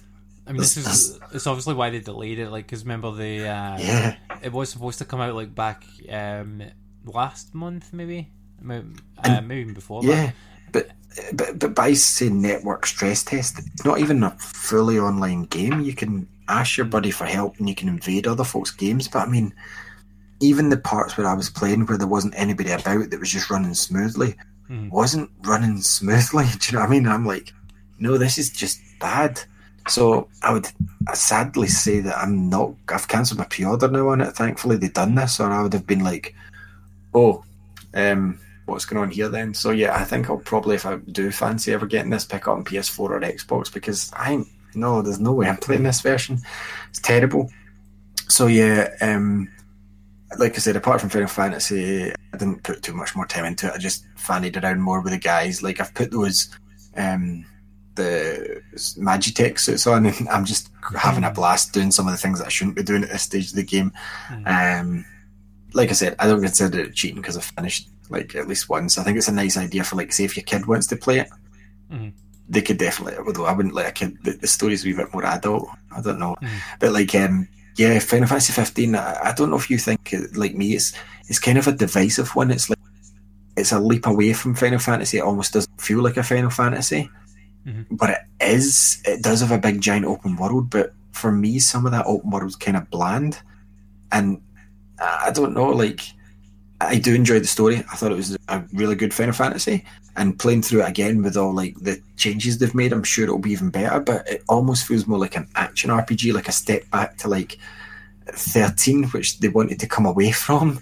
Like, I don't know. Like, I don't know where they're going to head with the next Final Fantasy, but this one was maybe a bit too ambitious. And I know this game was years in the making. This was meant to be part of the Final Fantasy 13, the Crystal, whatever it was, Nova Crystallis series or whatever it was. It was originally Final Fantasy 13, but it's okay, but I don't know. It just doesn't feel Final Fantasy enough to me. I don't know why. It's just so different. Do you think that like kids could get into this kind of chibi version of it? I'm talking about the main version, but yeah, the chibi version. Bethany could definitely play this. Yeah, if she wants to learn about Final Fantasy 15, the story, like if she likes Kingsglaive, which she might, then definitely let her play this. It's got the story. It hits the main beats of the story, and it's got like some of the main quest style things, and it's not overly simplified. Like, that's what I mean. It doesn't feel like a mobile game. It definitely feels like a DS, like I said, Final Fantasy 3 or 4 style game.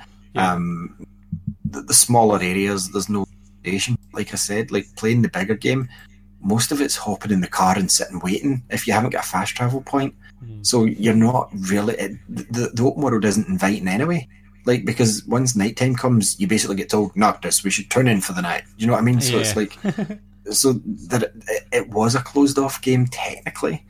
I know you could just say, no, I want to keep going, but you would get messed up most of the time with the things that come out of the ground. So I would definitely say for like Bethany and stuff, I suppose that is a good way. Most folk that have a Switch, like, it's good for kids to get into that way. That's what it's good for.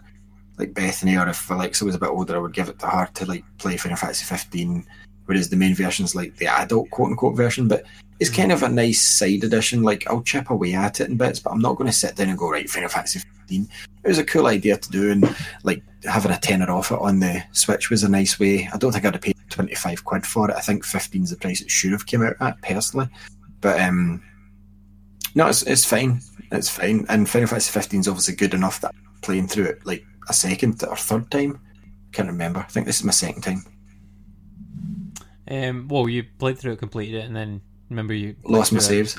Yeah, you lost your save. Yeah, and then I started again. Yeah, that's what happened. So it's cool, and it's almost like a concept game, if you know what I mean, where they're testing things, like they're adding to it as if it's an MMO and stuff, and it's very confusing. Where like, oh, we're doing another set of DLC, that's fine, but they're constantly adding like live events that are only active at certain times and stuff, and like they do the festival, you know, the festival they do and stuff like that. It's a very strange way of doing things, but it's interesting.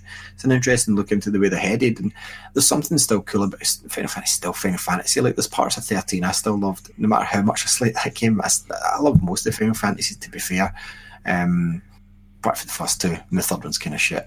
Didn't enjoy 5. So half of them. Half of the Final Fantasies I love, but like this one, I'm really glad I finished it, and like I do still like the characters in it. I enjoyed Kingsglaive when we went to the cinema and we got the Moogle popcorn.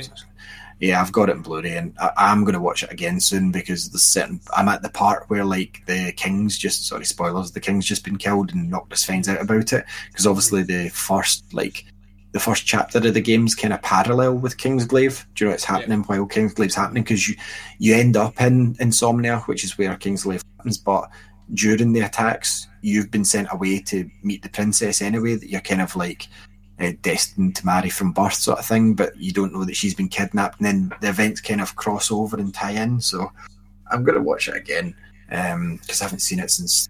I think I maybe watched it once after the cinema. But yeah, like the only other thing I played was a bit of Forza Horizon 4, but the weird thing is with that, like, I'm sure your progress carries over, But then Ross said he booted it up again, his stuff wasn't there. But when I booted it up, my progress was still there.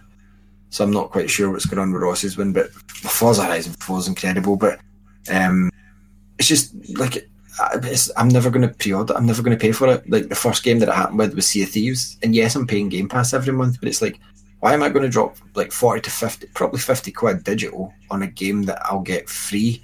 That if I really wanted to beast it and finish it, you could have it done in 5 months, which if you're paying monthly, Game Pass is going to be cheaper than 50 quid because it's only $7.99. So why? And if you wait to Christmas, Forza Horizon again will be on sale anyway at Christmas. Don't get me wrong, they'll get the sale of the DLC from me. I'll definitely buy the DLC, but the fact that, like, even like Gears of War 5, sure, I want it at midnight, but I can wait to start downloading it at midnight if I'm getting it for free. Because yeah, definitely. It's the same with like the Halo 6. Yeah, I would have probably pre-ordered it, but I ain't doing that now. And it's a good move. I'm not criticizing. I'm just a wee bit like, as if we've kind of hacked the system, like with this Game Pass. That's how good a deal it feels to me. I'm not paid by Microsoft to say this or anything, but I'm looking at it going, are you sure, guys? Like, yeah, okay, you keep giving me them, and you've said they're never going to leave Game Pass. I'm holding to it, so I'm going to keep... It's insane. Like, I mean, could you fathom, like, Sony Spider-Man or God of War or Horizon Uncharted coming out day one, like if you pay a subscription for PlayStation Now? Yeah. No, like, Sony's never going to do that. I remember, like, putting on, like, the Sea of Thieves to download and almost expecting it to go, we've changed our mind, you're not getting it. I remember downloading. It's working. They're doing it. Like, it's just such a ballsy move, and fair play to them, but they're going to get my subscription every month regardless. Like, don't get me wrong, I'm glad they're doing it, but the fact that they've done it is such a crazy, unexpected move for me that all first-party Microsoft games will now be on it forever, day one.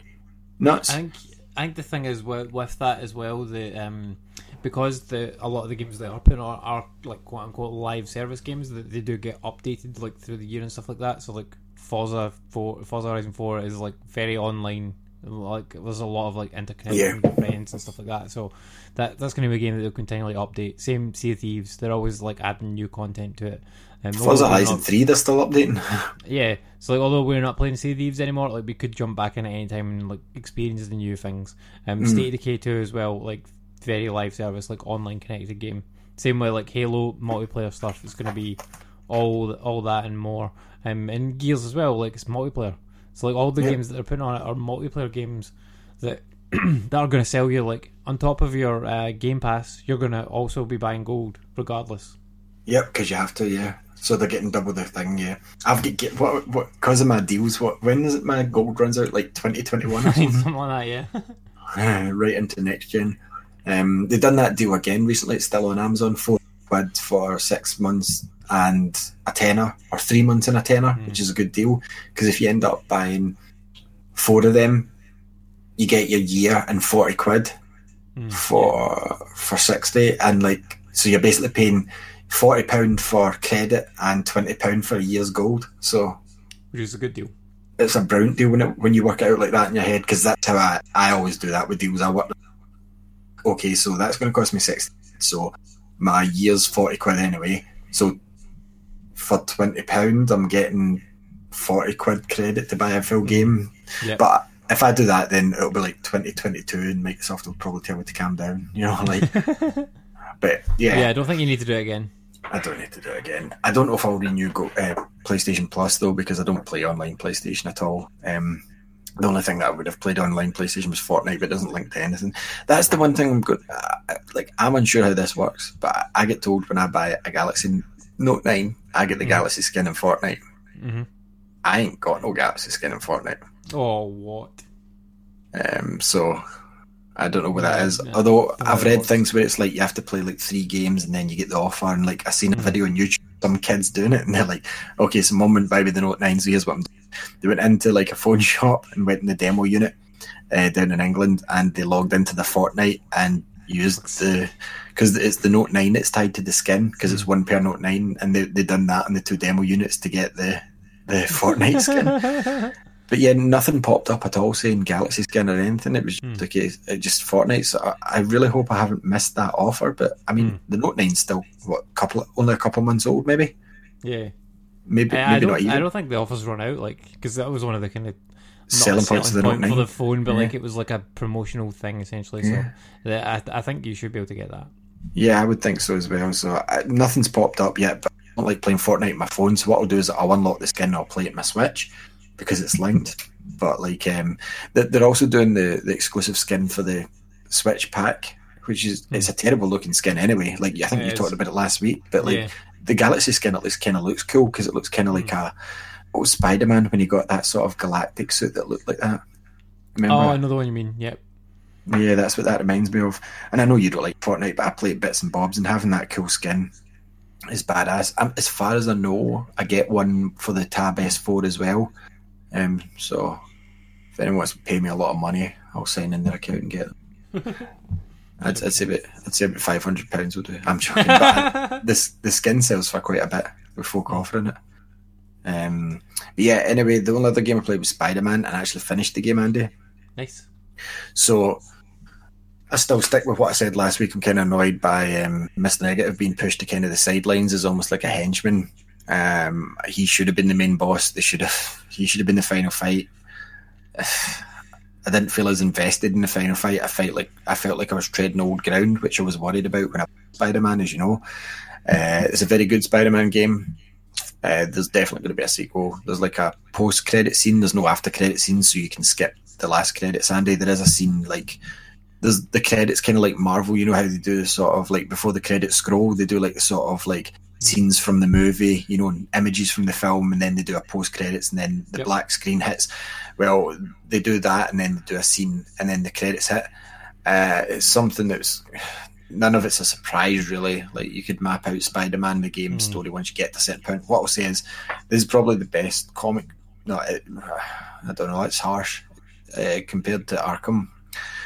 I don't know. They've done a very good job, Marvel side, of doing a story, because I can't say it's the best story in a game because I've really enjoyed the Arkham stories. Yeah. So it's one really good storyline. The first Marvel decent story, we'll say that like you said last week, the way you hit the nail on the head when you said the rest of them were more like a Spider-Man game first that they wrote a story around, whereas this felt like they focused on the story and made sure it was worth telling before they made a game around it. Yep. The comparisons to Arkham are there, right? Because see, even near the end game, the amount of side missions that pop up, and by that stage you're not going to really need to do them, because I think the level cap's 50, right? I finished the game at level 42. I wanted to finish it when I was 40. Of course. And I did, right? So you get to 45 and you get the second last suit. Like all the suits, I've only got 5 suits to actually unlock, but I can see them all. There's like a final suit for, you know, finishing everything in the game. And like Taskmaster becomes your kind of Riddler challenges. Do you know what I mean? And like, he kind of almost popped up like, you know how Azrael pops up in, is it City? And you have to fight him at certain points, and he says too soon, goes away. Taskmaster does that with you once you've done a few challenges. Like I was swinging along and I get wrapped, and I'm like, "What's this bullshit? Please tell me they're not doing this again." They don't, so don't worry about it. And even though I was at the door, when you go to the certain door, it says this is your last chance to upgrade. Blah blah blah. Once you finish the game, Spider-Man appears in the city and he says, I've still got stuff to finish. So you do still have a chance to free roam and do your side missions, which is what I wanted. And there is no robot barricades put up while you're swinging if you don't do if you don't thing to citizens. So it's instantly a better Spider-Man game than Amazing Spider-Man 2. So do you know what was funny? Like I noticed when I was playing the other night, now the Sable people are in my game, they've like started blocking off the roads, which reminded me of that, but they're so low down that the barriers you can just swing over them. They start firing rockets at you and stuff, but you tap circle and dodge it in the air and it doesn't affect. But that calms down because you know what Sable's like. She becomes on your side later on, and then they don't attack you as much. But then they explain it as well, so why they're still attacking you. Like there's some units that haven't received the orders, or some units that are just rogue. I can't remember what they did explain it though. It was quite funny. Really good. I wish the DLC was kind of more focused after the events in the game, but the way that it's looking is the DLC will be during the game, because something happens at the end that I'm like, all right, then I can't really say too much, but basically whatever happened, I thought that's good. costume. I mean, the after credit scene, I'm like, oh, that'll be the costume, but it's not. And I'm like, oh, it really should have been. I'll tell you one that surprised me. There's no symbiote suit in it. There's no Yeah, I heard that. And like, sorry for the spoilers, but I mean, like, I didn't rush to finish this game. I kept the suits under wrap. The suits are okay, but they're not the best Spider-Man suits in my mind. They've got the latest one, the like Mark IV Spider Armor from the current series. And it's cool looking. They've got the Homecoming suit, which is my kind of go-to. They had a really cool one, like close your ears if you really don't want to hear a spoiler, of classic comic Spidey that almost looks black, and his superpower is quips. So when you click R3, he quips at the bad guys while you're fighting them. It doesn't do anything combat-wise, but like he says funny things until it runs out, which is alright. But I mean, that kind of solves your thing for chatting to the guys during fighting if you put that suit on. Or you don't even need to, because the cool thing is the suit unlocks a power that's meant to go with the suit, but you can put on another suit and change your powers about. So I just like the Homecoming suit. It's just a really cool design to me. It looks kind of newish enough, but classic. I'm disappointed it didn't have the Amazing Spider-Man suit. Andrew Garfield, really like them. Well, specifically Amazing Spider-Man 2, but it's got like Spider-Punk and stuff, but I thought that they would have at least had, every Spider-Man game has always got a symbiote suit. Do you know what I mean? Like the black suit. Oh, no, I don't want to get into that, because that may, even me saying don't want to get into symbiotes might sound like it's a spoiler, so I'm not going to get into anything. Basically, anything you didn't see in this, there's kind of a loose thread left at the end of like, oh, so that was there. Oh, so that was going to happen. Oh, so this is going to happen. Like, you'll see some stuff, and you can. It's not really a spoiler. You know what Norman Osborn's be. Right. Well, you find a prototype helmet. Do you know what I mean? Like an army helmet, and you get to wear it at one point, but you don't get to use it outside of his apartment, which sucks. But like, you get to see that, so you can see the way that it's going with that. But they've made a kind of weird choice with like Doc Ock's not Doc Ock, but you fought other villains, and like Goblin's not Goblin, but Osborn's already Mayor, and it's like, what?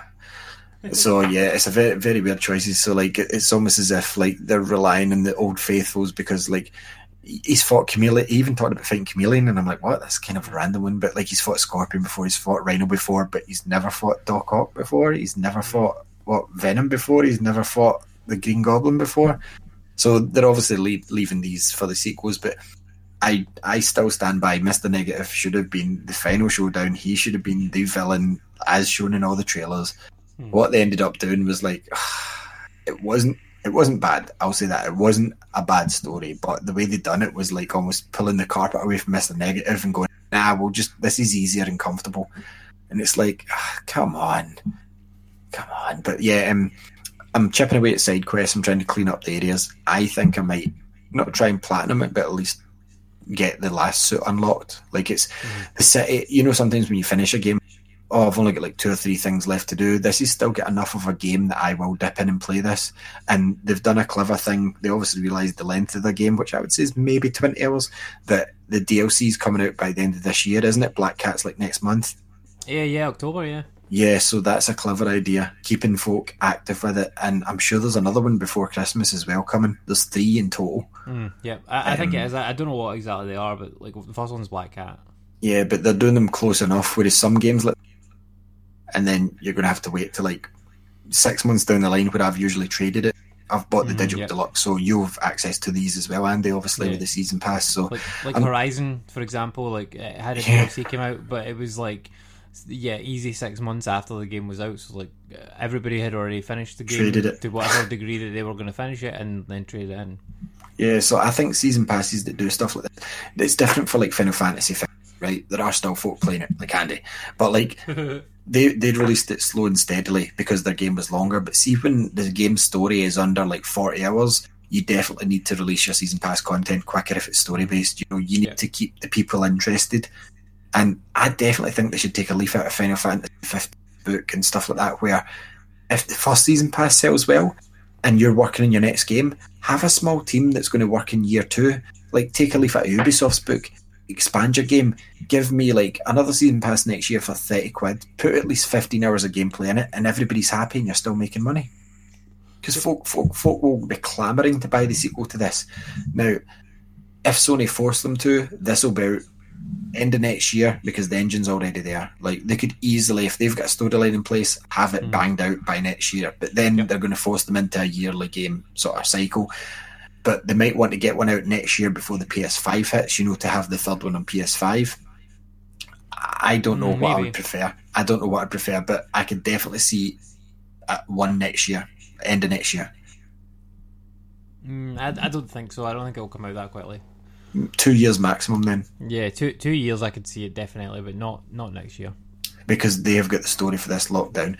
Right, and all the way through the game, like, and I don't care about all these videos, like, have you seen the one, and we played it, and they said, what if we make the spider white? And you look at that, and you know that's... Is it Insomniac, isn't it? Yeah. You know that's Insomniac Spider-Man. It's like, yeah, but the first thing I done was change the suit as soon as possible because it looked stupid. And every cutscene in the game allowed me to use the fucking suit I wanted. And then I walk into the last cutscene. Oh, wait, why am I wearing that suit? Because you've pre-rendered the final cutscene. Every other cutscene in the game, even the pause scenes, was the suit I had on at the time. Yep. And then on the last scene, you forced me into wearing a suit, which was fair enough. But then the scene after that, when I don't wear that suit, you've put me into the white spider suit for that scene. And why? When I wasn't wearing it. I was... before... You're forced to wear a suit, right, for the last battle, which makes sense, right? It's explained. And the suit's cool, and you get it unlocked after that, right? But underneath that, I wasn't, like, it's basically spider armor, right? I'm not going to tell you anymore, right? It goes over your suit. I was wearing the Homecoming suit, so when the armor comes off me, when I'm not wearing the armor anymore, why did it default to the white suit? That's an oversight. They should have definitely programmed that in. I just don't like the white suit. I don't think it looks cool. I didn't like it when the game got announced, and I finished the game now. I'm glad they gave you the options quick enough to change it. And some other Spider-Man games, you don't even get the suits till the end of the game, and it's kind of a waste, as you know. So I think they were very good at distributing the suits as you went along in this, rather than endgame style stuff when why are you going to change the suit to swing about? Amazing Spider-Man 2. Like, and I like the Black Cat suit and the sort of side mission suits you get added in as well that don't show up. And I'm sure there's a couple of secret ones that I've not found yet as well. I've still to take down Tombstone. I'm doing the Tombstone side quest, so don't get me wrong, it is very Arkham Knight-y. I do think the sequel is going to be like the sequel is going to be more like Arkham City style upgrade, where it beat everything Arkham Asylum did, even though I preferred Arkham Asylum. I would like the swinging to go back to L2 and R2 still, even at the end of the game. You could probably finish this game when your Spider-Man's about level 40, 38, because the problem with this game is if you're getting beat by a boss, you can hit R2 and swing about and like do a stunt and push down and heal yourself, because every time you do something like that, when you push when you zip off a web line, you can push down and it'll give you a small bit of health. Like I got kind of like I went in too quick, and like every boss has got it sort of, you either have to web them or throw their objects back at them. Very simple. And like sometimes you have to fight two at once. Like you fight Rhino and Scorpion together, and it's not as cool as the Electro and Vulture fight, but it is still cool. But then the last battle, my health went down. I went, oh shit! So I just started swinging about and then just pushing down. It took a while, but my health went back up and I didn't die. So that should have been looked at more, I think, to make it more challenging. But a lot more QTE than I wanted. A lot more web up and just hit triangle to win. At the end, it was literally push square to win, and it's like I wanted more than a interactive cutscene. But all in all, it's probably my second favourite Spider-Man game of all time, and I'm interested in the world. I like the Spider-Man they've created. I just don't want that suit again. But yeah, the Amazing Spider-Man on PS3 that's my favourite Spider-Man game. I just really thoroughly enjoyed that. I felt it felt more like Arkham. This one, when it forces you into, I've got to take them out stealthily. It's like, no, you don't. You're fucking Spider-Man. You could bounce off that guy's head and web the guy up, gun in front of the hostages if you really want to. All in all, good. And I don't think the Mary Jane things that annoyed me were overused by the end. I was worried that they were going to be more consistent. The Miles ones I could have probably done without, to be honest, even though it's cool seeing Miles in them. But it was just like Mary Jane with a hacking device. And it's like instant death if you get seen. And there was a couple of times where I get seen and it's like there's no real line of sight for the guards. You can't really tell. And there's one where you have to just run away. They're not very good stealth missions like those at all. No, but there's not too many of them that brought it down. They weren't needed, you know. Like it could have been shown in a cutscene. They weren't needed, and I really hope the Black Cat isn't all stealth. But I've got a feeling at least it'll make sense. Black Cat's going stealthy because she's probably stealing stuff. But yeah, all in all decent. But I definitely preferred Amazing Spider-Man, not the second one, because the end game of that was terrible. Like the end game of Spider-Man's what makes a break, and this one's end game seems pretty good. I'll play more of it for next week, but storyline wise, I'm done with it already. I really hope Black Cat comes out soon.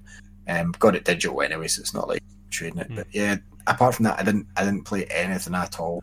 Not one ding. So Andy, what have you been playing? So yeah, I've been playing Spider-Man as well, and I've kind of chimed in like where you've been talking there as well. But I'm now I'm on Act 2. I did a little bit of the Tombstone side mission as well, like the first sort of part of it, and I'm now, what am I doing in the main game? I can't remember. I did the bit with Miles' first day at Feast, did that, which was okay. Like I'm kind of with you with like the Miles sections were not needed, but I like the kind of fan service aspect of it, where like getting to play as Miles was cool, especially the first time. You're like, holy shit, I'm now Miles. I'm going to be Miles for the rest of the game. Yeah, when Peter looked like he died.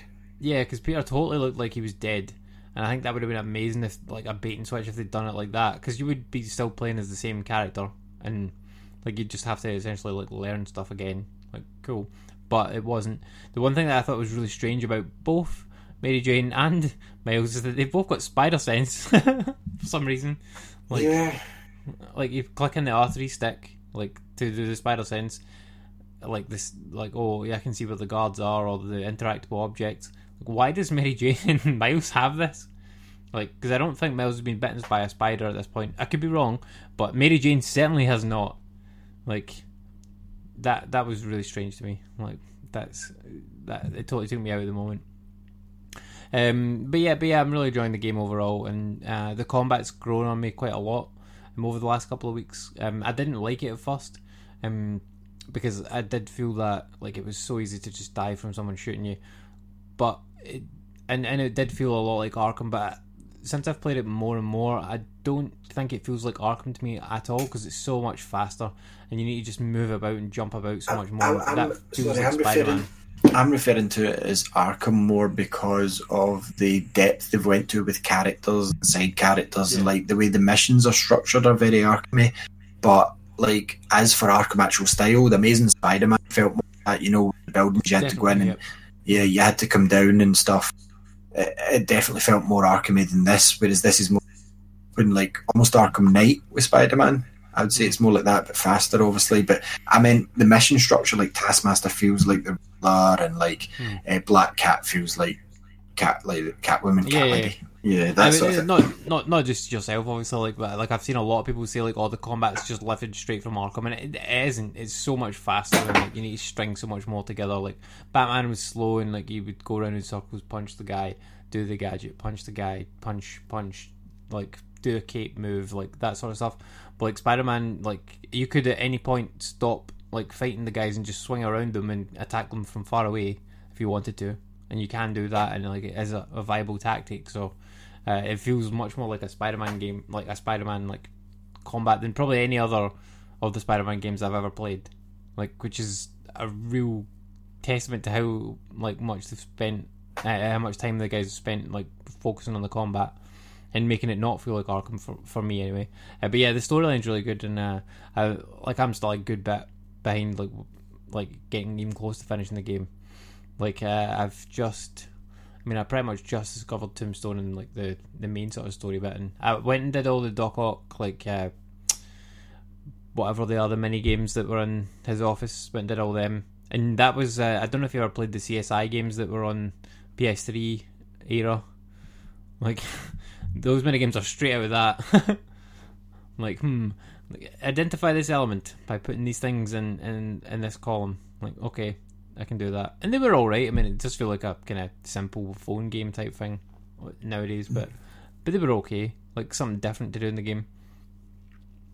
But yeah, really enjoying the game overall so far, and I'll continue to play it. And I'm probably going to try to platinum it because apparently it's relatively straightforward to do it. And like I like games like this where everything's all checklisted off and there's an icon on the map. You can go to it and you do whatever it is you need to do there, and then that's it, done and dusted.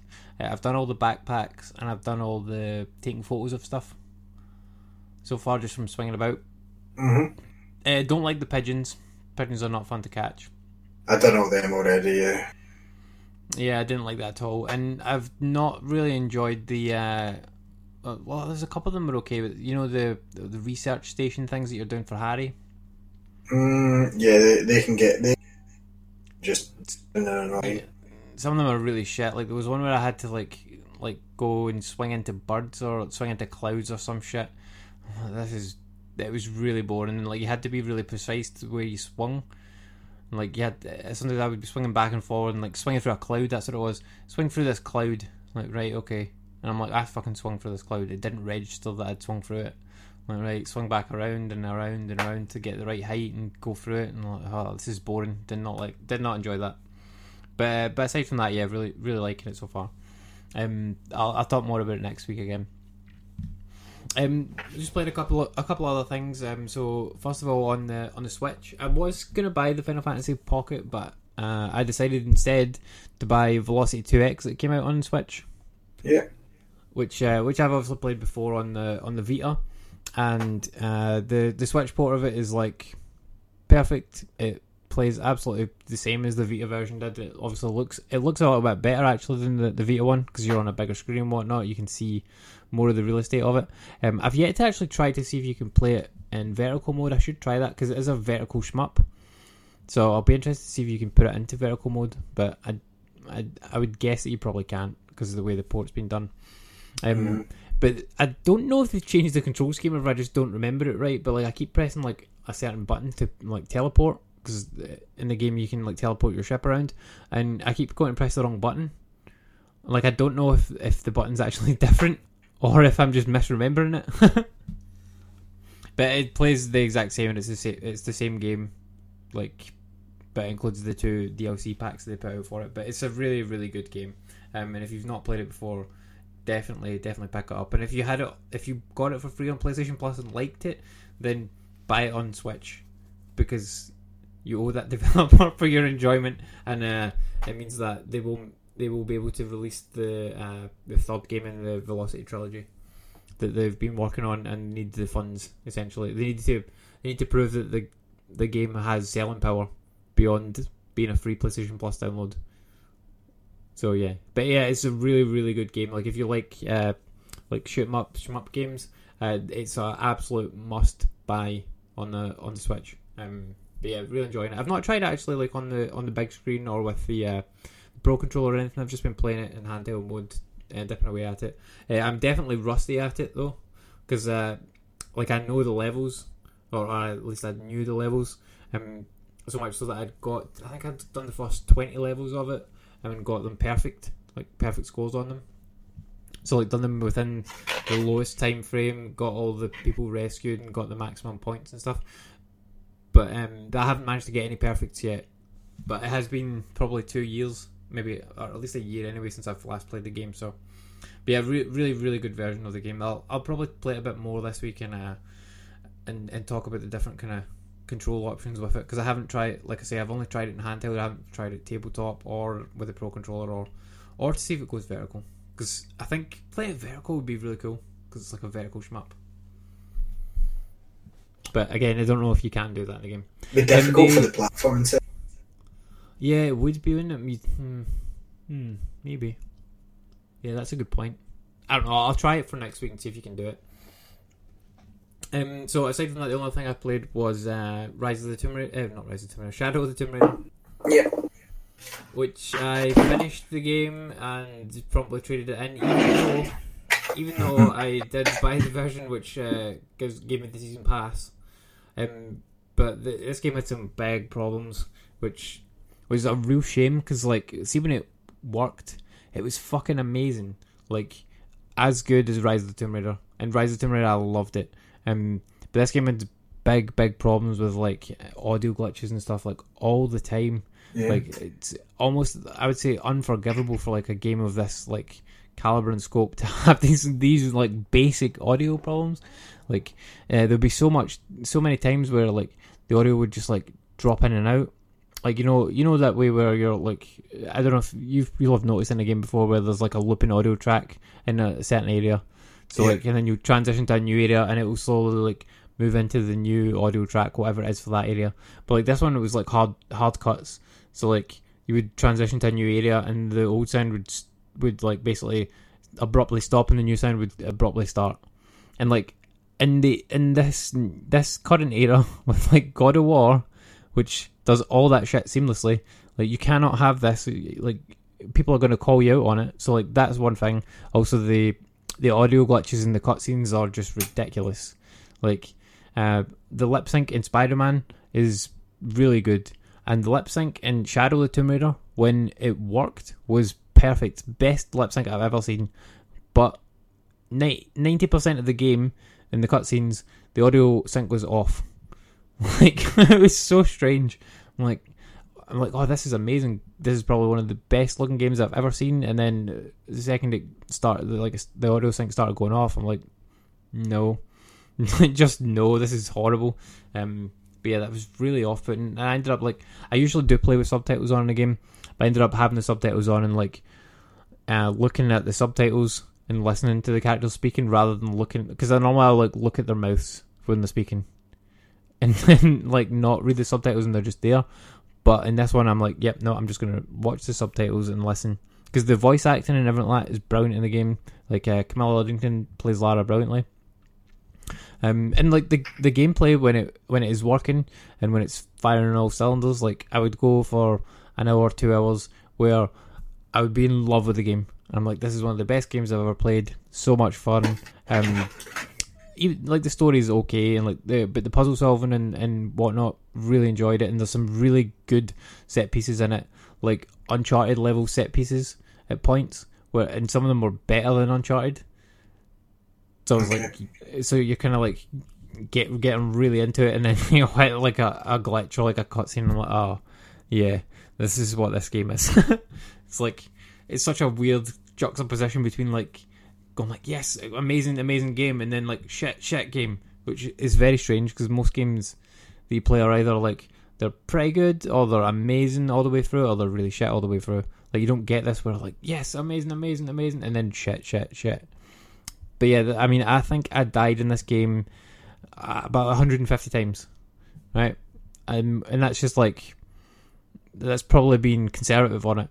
And I would say that I died 4 times during combat, which 3 times were at the final boss, which was just a bullshit final boss. But aside from that, like the combat was totally fine. There's like the stealth in that was actually quite good, and I really enjoyed doing the stealth parts of it. Once you actually got into like shooting combat, sometimes it was a bit stacked against you when you were supposed to be doing stealth, because it was very obvious. Like when you were, it's like, okay, now you need to do this stealth thing here. Like you cover yourself in mud and murder the guys. Like, okay, cool, that's fine. But the second like somebody saw you and you got into like a firefight with them, you were fucked in those situations. But if it was like just a normal firefight, it was no problem. You could deal with it, no bother. And it was fun to do those, but it was not fun when you had to kill the guys after they spotted you when you were supposed to be doing stealth. Because it's almost like they're like, oh no, you failed, but you didn't. Like you don't fail straight away like you do in like in the Spider-Man stealth missions, and it makes you start them again or from whatever checkpoint. It's like, yeah, you've got a slight chance here of being able to kill these guys, but yeah, probably not. Which was kind of annoying, because like in these games you would rather that you had the option of doing it whatever you wanted, and they're kind of presented like that way. Like you can do stealth if you want, or you can shoot, but it's definitely weighted in favour in those specific areas towards the stealth. And like I say, the stealth does work well, so it's fine, but if you do fuck up and get seen, then it's annoying to like fight through and get killed by the one last guy and then have to restart from the beginning of the stealth section again. But yeah, the glitches were real bad. Some of the puzzle solving seemed like quite random as well, because like, you know, that way where you'll see like a thing and it'll be like, oh, and you need to work out whatever the riddle is, and the riddle doesn't really seem to relate to anything in the room, but there's like various different things that you can pull, and you need to pull them in a specific order. But there was one specific puzzle I remember where you had to listen to this, like not listen to this, but you had to read like a tablet or something like that, and it's like, oh, and this is the riddle you need to solve, and it was like 2 pillars you needed to pull, and you had to pull them in the correct order, or you were dead and had to start the puzzle again. I'm like, okay, so if you pull one wrong, it just kills you, and if you pull the correct one and then the next one wrong, then it kills you. And like to get to the point of being able to pull those levels, essentially, you have to like pull a block that reflects a light onto one of these things, which was just kind of annoying. Like so it was just a little bit of trial and error there. But I think they could have made it not necessarily more obvious, but I think they could have like pointed you a little bit in a better direction as to what one you were supposed to pull, because it was unclear. And I've just kind of guessed as to which ones I had to pull, because it didn't, like, it's like something to do with like Jesus on the cross, and like the riddle something to do with that, and it was like you had to pull specific ones, because they had these 6 different points of like Jesus getting on the cross and coming off the cross and like that sort of stuff, and it's like, oh, you need to pull it at 2 specific points of him being on or off of the cross.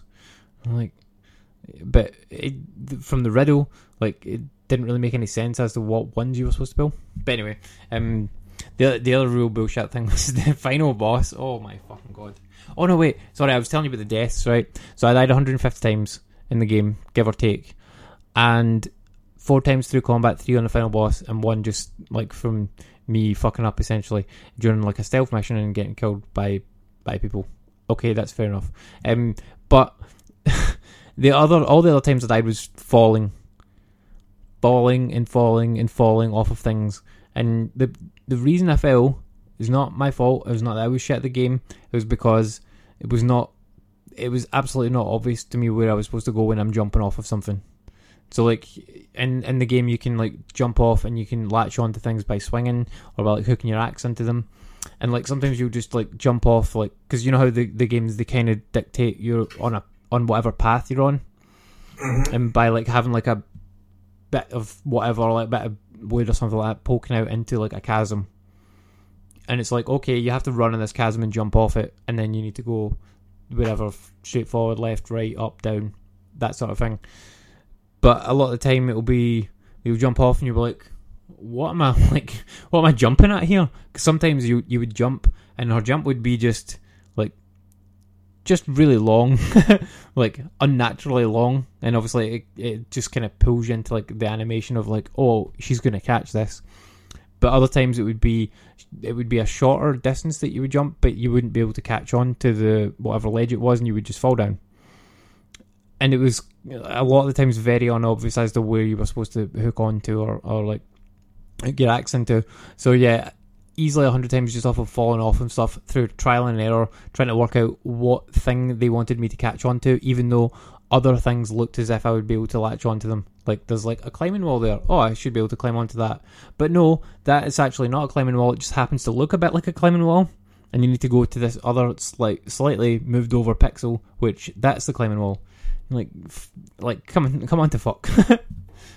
Like things like that, just ridiculous. I also fell down a couple of times in the final boss fight when the boss like knocked me off of the sort of area that you're on, which was bullshit as well.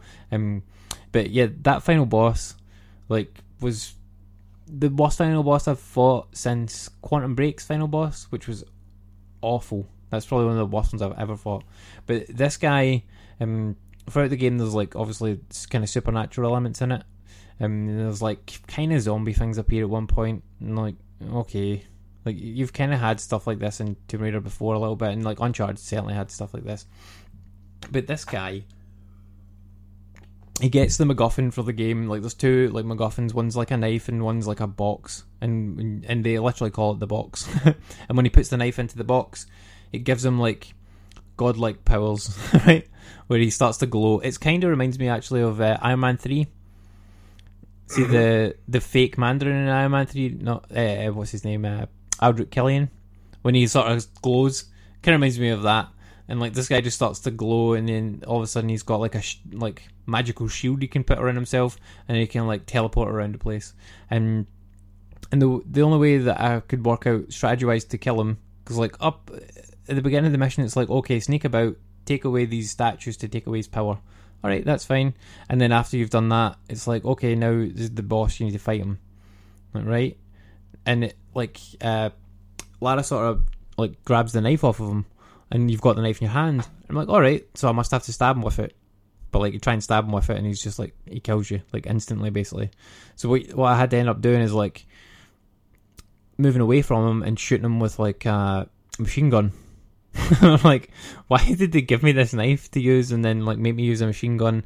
And then once you've used the machine gun to like weaken him down a bit, or whatever weapon you use, then he sort of starts to glow again, and he gets a shield around him. And then when he gets the shield around him, you can run up to him and stab him for some reason.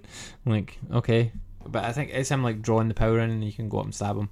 But the two things really pissed me off about this mission. So through the rest of the game, you would have, or this boss, through the rest of the game, you would have your weapon equipped, and if you chose, like, say the machine gun, for example, as like the weapon you had on right now, then if you happen to do some platforming segments and then pulled your weapon like aimed again to shoot, then you would pull back out your machine gun. Fine, that's cool. But in this one specific boss battle, like I was at the beginning of it, like say you had to go around, take out these three like statues, and I had my machine gun equipped the whole time of that. And then after the boss sort of activated and I got this knife, like went to aim, like to pull out my machine gun to shoot him, and then she pulls out the bow every time. Like, what the fuck? Like, because I was selected on the machine gun before that, and then so because it takes a second for you to like switch to the machine gun, then he gets health off you like every time. There's no way for you to avoid losing some health, because you can't really do anything else when you're like selecting a weapon. You can't move about particularly, so you're like selecting the weapon, that takes a second, and you lose a bit of health every time. But every time you stab him, it switches you back to the bow. And then the bow is like totally ineffective against him in this mode, because it doesn't take off enough health for you to be able to shoot enough arrows at him before he kills you. So you need to use the machine gun. I don't think you could have used any other weapon. The other thing is like the ammo is very sparse in this area, and it's kind of spread out, and the guy has like ridiculous movement, so he is teleporting about the place, and he's got other guys coming to attack you as well. So it's really difficult to actually like roll around him and like find the ammo, and then reload the machine gun, and then select the machine gun every time, and then like pump him full of a bit of lead for maybe 3 or 4 seconds before he would be weakened, so you could go and stab him. You had to stab him like 5 times as well, and every time after you stab him, like, back to the bow, but then you have to change to the machine gun so you can actually do damage to him. Just fucking annoying as hell. But it was so strange to have that, like, because the other like sort of boss fights that they had in the game were like against like a big guy, or like against like a guy that was in a tank, and like they made sense. You had to hide from the bullets or like work your way around the big guy, that sort of thing. But like this one, just utter bullshit, like utter bullshit mission. And then once you eventually kill him, like, I don't know if I want to necessarily spoil the end of the game, right? But like, once you eventually kill him, like Lara's got the dagger, and she's got the box, and she like kind of powers up to it, and she starts to glow. And you're like, okay, but then there's like another woman that's kind of like hanging about with you, that's the protector of this realm that you're in, and so Lara's like, oh, I'm going to sacrifice myself then. I'm like, okay, this is the end of this trilogy. She's going to die at this, and then she sort of lies down on like a thing, and then the woman like stabs her, but then she doesn't. Then it looks like she dies, but she doesn't die. Okay. Because after that it's like goes to credits, but then it shows you like the kind of the ending, and like Lara's back and she's totally fine. Very what? Like what the fuck? But yeah, like I think without the glitches and without that final boss fight, I'd have absolutely loved the game. But because it had so many glitches and like so many issues with the platforming elements of it that were just annoying as fuck. Yeah. That it really goes down in my estimation and probably makes it like the weakest of the 3 games because of that. Which I think, see if you put this game for a bit more QA, like push it back 3 to 6 months, then this is going to be like one of the best games ever made. Like, and I think they could still do it, like patch it out, but yeah, it's probably too late for it now. Do you think it was rushed to hit the release date? Because when definitely that's quick for a normal person, but for an Andy finishing Tomb Raider, that's really quick. Yeah, man. Like, I actually want to go back and play like Rise of the Tomb Raider again, and like go through it on PS4 to see if I'm just like noticing these glitches now and they were in the game all along. But I don't think I am. I think these are like things that weren't in the last 2 games, because I played those games like extensively. I've played the first one not as extensively, but not glitchy, and the second one so far is like not glitchy either. So yeah, I mean, I can't recall outside of like one glitch where there was that audio line repeated over and over, which was really funny. I can't recall any glitches from the first game apart from that one. In the second game, I don't remember any. I remember being in awe of how good the snow looked, but I don't remember like falling to my death hundreds and hundreds of times and like bullshit boss battles particularly or anything like that. So yeah. Also, there's way too many underwater segments. Like they're like, Lara can swim now. Like, and we're going to make her swim. Yeah, but like in this one, she swims fucking all the time. There's at least 8 underwater segments that I've done. God. Like, worst parts of Tomb Raider. And there are underwater segments that last a long time, and you're like going up for air at bits, and you're having to avoid electric eels and piranhas and like that sort of shit, and you're hiding from them in long grass. Okay. You're like, yeah. But yeah, like because of that, like definitely it's probably the weakest of the 3. But yeah, maybe like I say, maybe they'll patch out some of those issues and it'll be a better game for it. But yeah, for the moment, I would, if you're thinking of buying it, wait for a sale or a major patch to come out for it before you get it. That's a shame. Yeah, I because especially after like the first maybe half an hour of the game, because I thought it was amazing. I'm like, yes, this is brilliant. This is going to be one of my Game of the Year contenders, and just after that, it just fell apart. I'm like, no. But yeah, real shame. Okay, so anything else you played, or are we? No, that's that, mate. Cool. So we'll finish up for tonight because are you working tomorrow? Because I am. Yep, awesome. So stay tuned the next half hour. You've got the B team with Chip Sella and the guys there. As for me and Andy, thanks very much for listening, and check us out next week on allgames.com, same time, roughly same place, and hopefully we'll have played many more games, although like my games are kind of done. It's now about time to start compiling game of the year list. I believe it's that time of year. See, there's still a couple that have to come out for me, like Smash Bros isn't out yet. The Assassin's Creed Odyssey is out like a couple of weeks, and what's the other one? Starlink, Battle for Atlas with Star Fox in it. Is that out this year? That's out in a couple of weeks. 16th of October, that one comes out. Nice. So, okay, like, so those 3 games could all end up like in contention for me.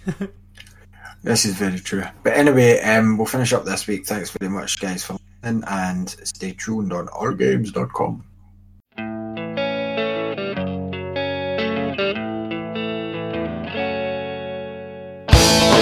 Just eyes, and you ask mine, shades of green.